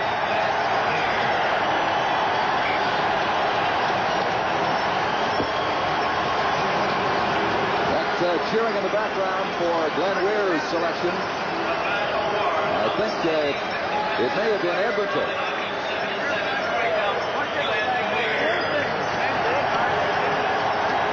Frank said they had 11 on a couple of plays ago. They more than made up for it this time. They put one extra. There's a couple of them trying to sneak in the dressing room right now. They're going the wrong way. You know, we had an interesting story out west a few years ago. We had a very, very cold game, and Leo Cahill was coaching the Toronto Argonauts, and he said they asked him how he decided on who was going to start the ball game, and he just told them in there that nobody wanted to go out. It was about 30 below zero. He said the last 12 out of the dressing room have to start. Fair enough. Well, this will give the Alouettes a first down as the Eskimos were caught with the 13th man on the field. And when things are going bad, as we said before in this telecast, they just continue to go that way for you, and it's been that type of afternoon for the Eskimos from Edmonton. That penalty will take the ball to the 49 of the Eskimos. There's the time remaining, 1 minute and 44 seconds.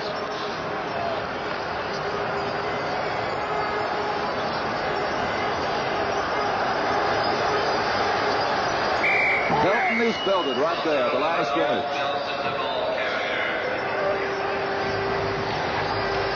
65 Purnell making contact with him. It is no gain. It's going to be second down and 10.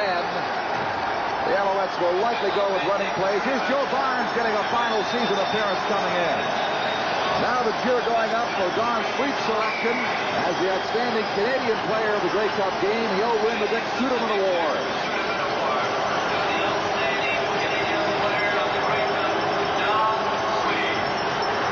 Joe Barnes back from a separated shoulder, leading the Alouettes to 7 straight wins before he got hurt. Now getting a little bit of playing time in the Grey Cup game from Marv Levy in relief of Sonny Wade. Ian Mofford battling his way across the 45-yard line, well short of the first down. He'll be 5 or 6 yards away as he's rolled back. Jones covering number 24. I see Joe Barnes' statistics before he was hurt this year, having led the Alouettes to the first place finish with those initial 7 wins. And he gets in for a play in the Grey Cup in his rookie season, and he'll be back to play a lot of football for this Alouette club.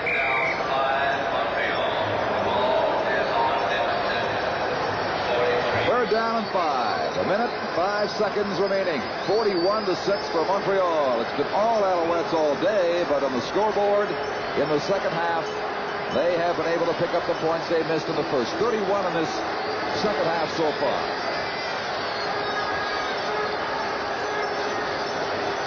Kyle Cornell is well within the 5 yards. The ball was picked up finally by Larry Highball, so the Alouettes are going to be called for no yards. 44 seconds remaining.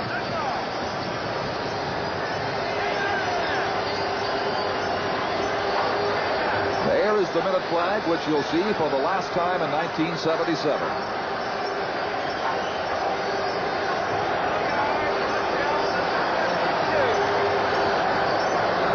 inside to a screening zone of 5 yards. That'll win the ball out to the 27-yard line. Don, the roar is starting here in the big hole for these Montreal Alouette fans. It's been there most of the afternoon with the success the Alouettes have had. Well, it's that kind of a day. Lernerman can't get the ball from center. And they'll be second down right there. With the clock down to 41 seconds. And we'll start counting down in just a moment or two.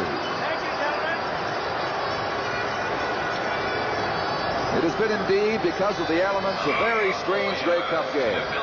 Don, one of the things that's been really strange is we had such an excessive amount of turnovers, 10 of them in the first half. This second half has just been a well-played football game. No comparison between the two. Here's Lernerman. Popping it up there. And it's incomplete. 2 defenders for the Alouettes, Rhino and Perry. Don, there's a flag back at the line of scrimmage, and could be a penalty against the Edmonton Eskimos for holding, but that's Peter Ribbons, who the pass was intended for. 24 seconds on the clock. Number 76, Montreal. They called Zapek for illegal interference. He must be holding somebody up the line of scrimmage as a linebacker. Well, this is no time to hold anything up, including the time remaining. It's time to grab the cup and run. Except the post-game party. That's what they're holding up right now. 24 seconds. Santucci. He's down around the 35-yard line. 3 away from the first down by Gordon Judges.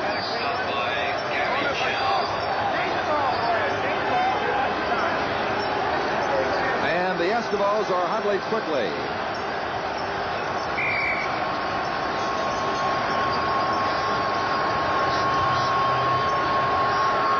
Ribbons can't get it again. 2 defenders. Harris and Proudfoot on him.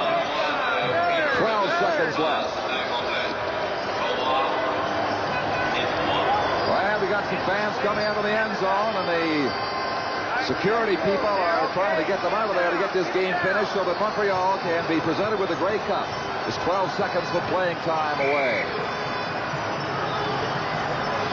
And that presentation will be made, I think, by Commissioner Jake Godard at the end of the game. Stay with us for the presentation of the Grey Cup, the awards, the interviews, the reaction here in Montreal. A flag is dropped, but Gowan has the ball. Crump finally has him with a little help. A good shot there from Perry, I think it was, coming through. 4 seconds remaining, but a penalty flag has been thrown.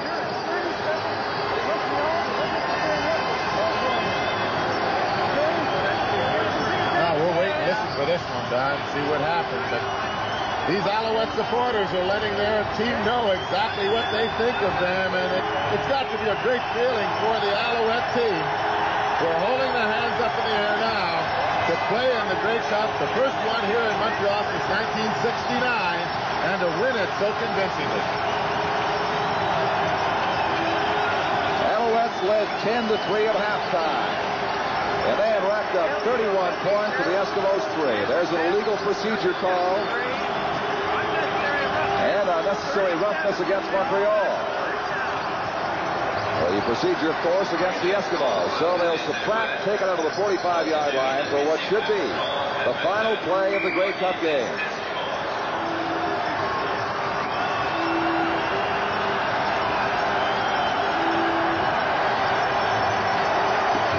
Final shot by Lemmerman. And it is complete. Stu Lang, and time is up. That's it. The game is over, and the Montreal Alouettes at home in the Olympic Stadium have won the 1977 Grey Cup 41-6 over the Western champions, the Edmonton Eskimos.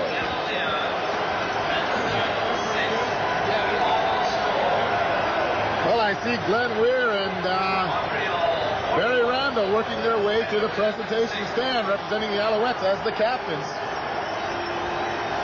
And they'd known that for some time that they were going to be making that trek because it's just been a Montreal afternoon. The most lopsided Grey Cup victory in 32 years since 1945 has gone to the Alouettes with a tremendous second half performance. There's Randall, the offensive captain, Cornell, the defensive captain. Sam Berger, a very happy man with Randall on his right, the owner, Jake Gador, the CFL commissioner. And we're getting ready for the presentation of the Grey Cup. And you mentioned Sam Berger, Don, a man you have to give a lot of credit to. He kept football alive here when they were struggling at the Autostad with poor crowds, and he certainly has been rewarded here this afternoon as the presentation is being made. Gador, the commissioner, Bill Hodgson, the league president, hand the Grey Cup over to Cornell and Barry Randall. There they are. That's got to be one of the most exciting moments for a football player to be presented with that mug. Don and Russ, it must be particularly gratifying to Barry Randall because he didn't start the last 3 or 4 ball games. He came in there today and just did a fantastic job as the rest of the Alouette offensive line did. He's enjoyed the 3 Alouette Grey Cup victories in the 70s. And that offensive line was the suspect area as to whether they could stop the Edmonton defense. The Grey Cup firmly in possession of the Montreal Alouettes. Don't go away. There's much more coming to you on Grey Cup 77 from Montreal. We've got Junior Ayew with us in the Montreal dressing room, and he just came over, and the team just came in. Junior, that had to be the best defensive display of the year for your club. Well, our coach Rhodes really prepared us. We went down with all their tendencies and what they do on certain downs and a certain hash mark. And everything that they did, it seemed like we had something ready for it. And which is like we had a lot of breaks going our ways. Edmonton's a lot better team than today. We're just lucky that we had the breaks. Your defensive club forced a lot of those turnovers too. Well, the beginning of the game, they were our team, and so did Edmonton. We made lots of turnovers, and I guess we kept on forcing them to make the turnovers, and we hardly made any ourselves. How cold was it out there? Not very cold. Hey, for a boy from Samoa, come on now, it has to be cold. Well, I'm going back to the islands next week, so I'll get my warm day then. I don't blame you. There are a lot of folks in the stands that like to go back to the islands with you after this cold weather today. Well, those people from Montreal, come on down there. I'll show you Hawaii. Okay, Billy? Junior, I've just got to say, while we were up here, the team held a prayer. Do you have a prayer after every game? Before every game and after every game, I always have a team prayer. Thanking the Lord for all the things they've done for us. It's customary with our team. I'm sure it's with most teams. Well, I gather my mic wasn't working, so I'll ask that question again. You have a team prayer before and after every game, do you, Junior? Yes, we have a team prayer. It's a customary that we have a team prayer before a game and after a game. And I think it's the same with every team in the CFL or professional sports. Thank you, Junior. Okay, Junior, I know you want to get into that celebration. We've got, our French confreres have grabbed Larry Smith, who had just come wandering up to us. The players are on the other side of a partition here, and they have to make a trek around. Here we have somebody coming over to us now so we can grab him.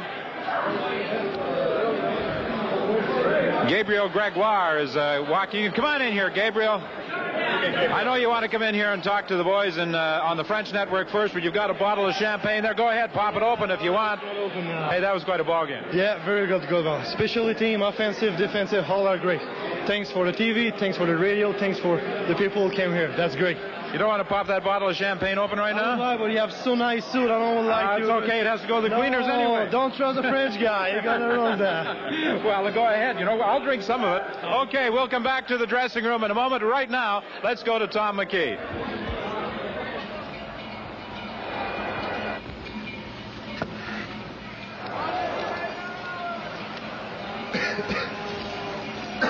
Eh bien, lors des 3 prochaines minutes, nous rendrons hommage à 3 joueurs qui se sont distingués lors du match de cet après-midi. Now, our post-game awards presentation. The first 2 awards will go to the best defensive and offensive players of today's game.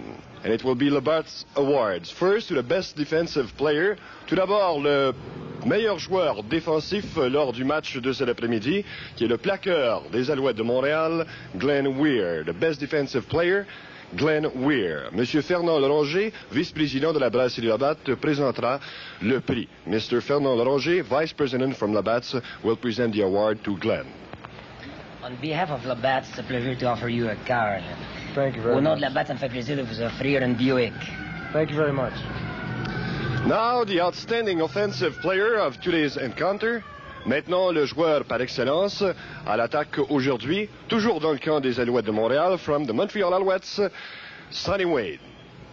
On behalf of Labatt, I'm glad to offer you an Oldsmobile. Thank you Au very nom de much. Labatt, ça me fait plaisir de vous offrir un Oldsmobile. Very nice, thank you. Et nous avons un autre trophée à présenter. Now, the third award will go to the outstanding Canadian player of today's game. Et le prix sera présenté par M. Ed Ogden, qui est vice-président de CPR. The award will be presented by Mr. Ed Ogden, vice president from CPR. And the award goes to Montreal's Don Sweet. Et le trophée va à Don Sweet des Alouettes de Montréal. M. Ogden fera la présentation. Don, let me give you congratulations of Canadian Pacific for winning this award. It was just a great game today. I was wondering whose records you're going to beat next time. Let's just hope we're in it. Thanks very much. The Dick Suderman Memorial Trophy. Okay, thank you. All the best to you, and a trip anywhere that you want to go on Canadian Pacific Airlines system. That's great. Thanks very, very much. So, congratulations, gentlemen, for a fine game. Merci beaucoup, messieurs, et félicitations une fois de plus pour cet excellent match que vous nous avez livré. You guys did.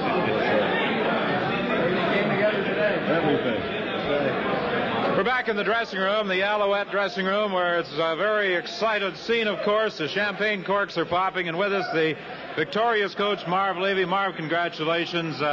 You had an awful lot of opportunities, as we were discussing a moment ago, in that first half, but then you really took it to them in the second. Well, we did. I know we turned the ball over and frittered away some opportunities in the first half, but we really expected that type of thing would happen today. And we even told our team that. Look, there are going to be some turnovers, there are going to be some fumbles. Don't go downhill. Don't get discouraged when those things happen. They're going to happen today, and just keep coming on and keep coming on. And you're the kind of guys we have faith in. We think you'll win the game if you do, and they certainly did do those things. Well, Marv, sorry, Bill, one thing I wanted to ask you. I noticed you're bundled up against the elements. How did the players find it down there? You didn't have any heaters on the bench. No, we didn't have heaters on the bench. And Is this for a reason?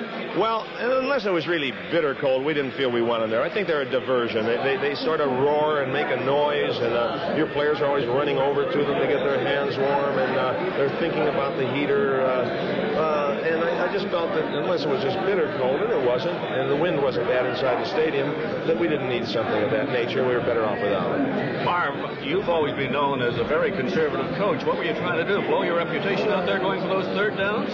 Well, again, my concern more in going for them, I felt it was a little bit more of a percentage play, Bill, because the conditions were so tough on snapping the ball, and the punter, really the snaps and punts amazed me today that the punters and snappers of both teams did so well. But I thought, oh, heck, it's just as big a chance to make it. I think you're going to get some champagne. A sneak move by Ray Watron as he came up from behind. Okay. I tell you, that offensive line did a pretty good job for you, and your kicking units were fantastic. Yes, our offensive line has come together in the last several weeks, and it's the same guys. They just kept plugging, and they got better, and they got better. And after we had the midseason slump, and we regained Sonny after the injury it had, Sonny did a lot with a short pass game to help that offensive line feel, hey, we can protect this long. And then it began to build from there. And our kicking units, I'm really proud of them. We try so hard to drum at our players that kicking game. I don't just mean our kickers. We know our kickers are good players and around the league. But I mean the guys that cover and the guys that return and our field goal rush units. Oh, I'm proud of our kicking team. Marv, I know you'd like to get some of that champagne out of the bottle instead of over the head, and I know you're very proud of a fellow over with Tom McKee, the defensive star of the game, Glenn Weir.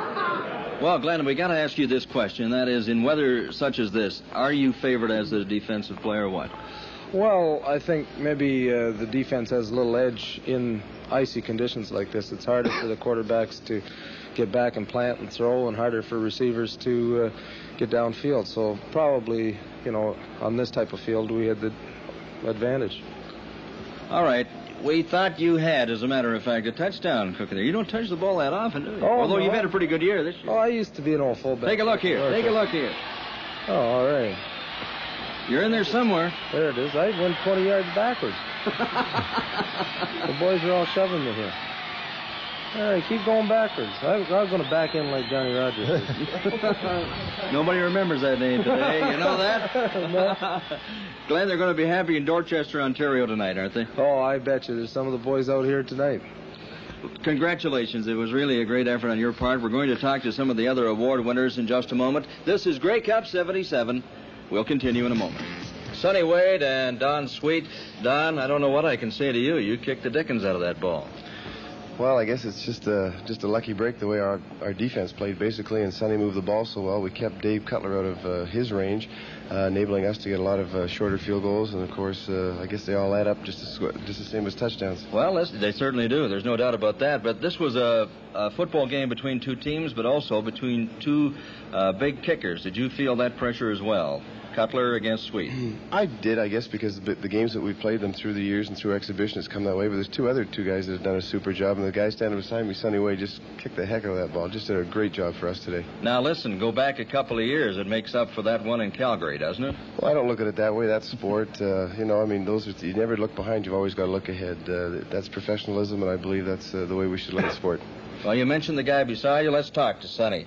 What were your thoughts as we came down here to the ball? First of all, let's go back to yesterday. Do you think the game would ever be played when you looked at all that snow? Oh, well, sure. We came out here and we practiced yesterday morning. They had some people working on the field already, so, I knew they were going to be prepared to at least have the field in some type of playable condition.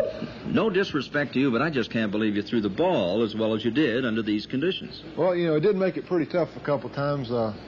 They put, I think, some type of chemical solution down on the field to help with the ice situation that was on the field. But anytime the ball would touch that, it would make it just as slippery as it could be, just like a slime sort of. It's, even a couple of times the center was so slippery, the center couldn't even bring the ball up, out from the field, just that short distance to get it to me. So. Did you have anything particularly on your hands that would help you in a situation like that? No, not really. Sometimes you get a dry ball that was, was good to throw, and other times it would be wet and slippery. So it's kind of a guessing game. We thought we were watching two different football games, the first half and the second half. Did you feel the same? Well, I felt like first half we moved the ball real well. We just didn't take advantage of our scoring opportunities. And, like I said, with the field conditions, we had a few fumbles. I know we fumbled down the 1 yard line when we should have had a score right there. And we were in scoring position several times and just came away with no points. Well, I tell you, this has been some kind of a year for you, hasn't it? It looked a little gloomy there for a while. Yeah, for sure it did, first of the year.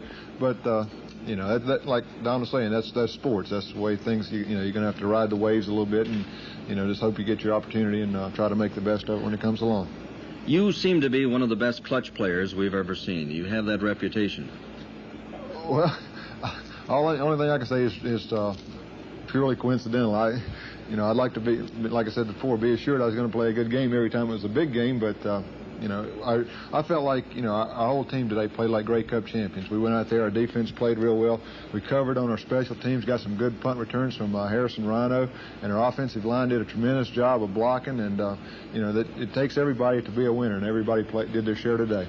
Just one last question. Do you remember that first Grey Cup back in Toronto? Pretty bad weather conditions then, too. Well, actually, the weather wasn't as bad as the field. The field, yeah. They'd had some fresh sod that they just put down, I guess, a week or two before, and it hadn't taken root yet. So we were slipping and sliding out there that day, too. Well, the weather might have been very cold here in Montreal today, but Sonny Wade and the Montreal Alouettes were red hot. Congratulations again. Thank you. You're watching Grey Cup 77. We'll continue in just a moment. Well, a few moments ago, out in the Olympic Stadium, the Grey Cup presented to Carl Cornell and Barry Randall and Montreal owner Sam Berger. Now, I don't know whether Sam Berger got to drink some champagne out of this thing. Barry, hold it up. This CBC jacket was ready for the cleaners anyway. Hey, Carl Cornell, we've got Dan Yoakum, we've got Wayne Conrad, Carl Cornell, Pat Vanant, we've got Ray Watson, Vicki Harrison, Barry Randall. I feel surrounded like the Eskimos did all day. You guys defensively first of all, let's talk to you, Carl. Now it's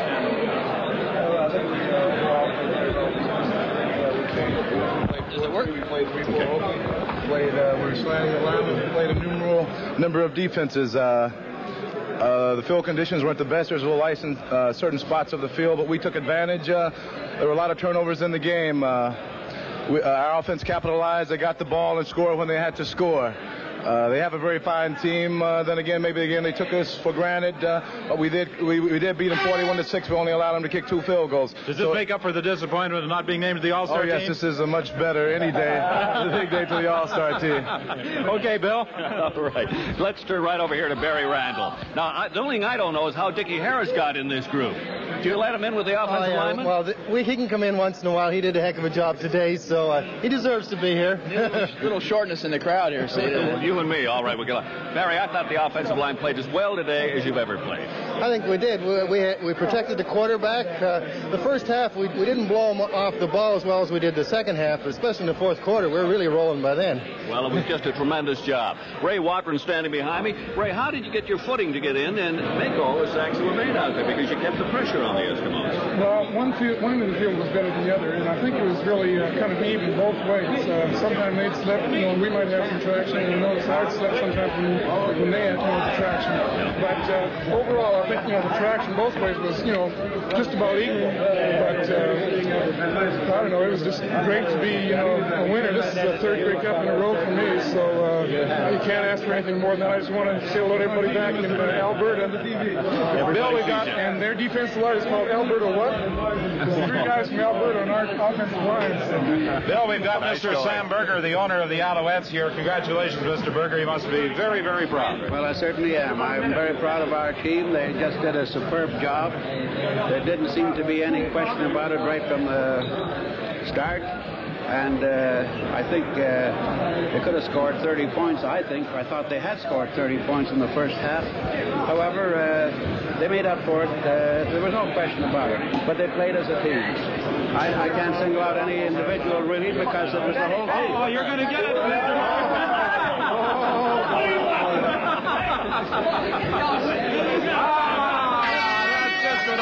That's just what I wanted, guys. Well, this comes as no surprise to me. No? Let's get the man who did all the damage, Dan Yoakum. How did you fellas get your footing out there? Well, first of all, I didn't do all the damage, but I helped a little bit. Our footing...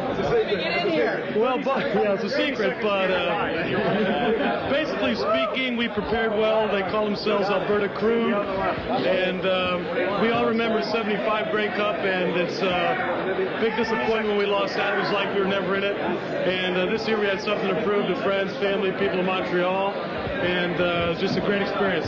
Anyway, look out. Okay, Dan Yoakum, Wayne Conrad, Carl Cornell, all the fellas here, Pat Banat and Dickie Harris. Wayne Conrad. I got to say hello to my wife in Calgary, Debbie, and I love you. Okay, here's Tom McKee. We presented the 1977 Grey Cup. Now this is Tom McKee speaking for our entire commentator crew from both the CTV and CBC networks, and also our sponsors and our complete technical and production crews, without which this broadcast would not have been possible, especially so under the weather conditions that we had to live with. And so it's history. The Montreal Alouettes have won the 1977 Grey Cup by a score of 41-6. I'm Tom McKee, and so long from Montreal.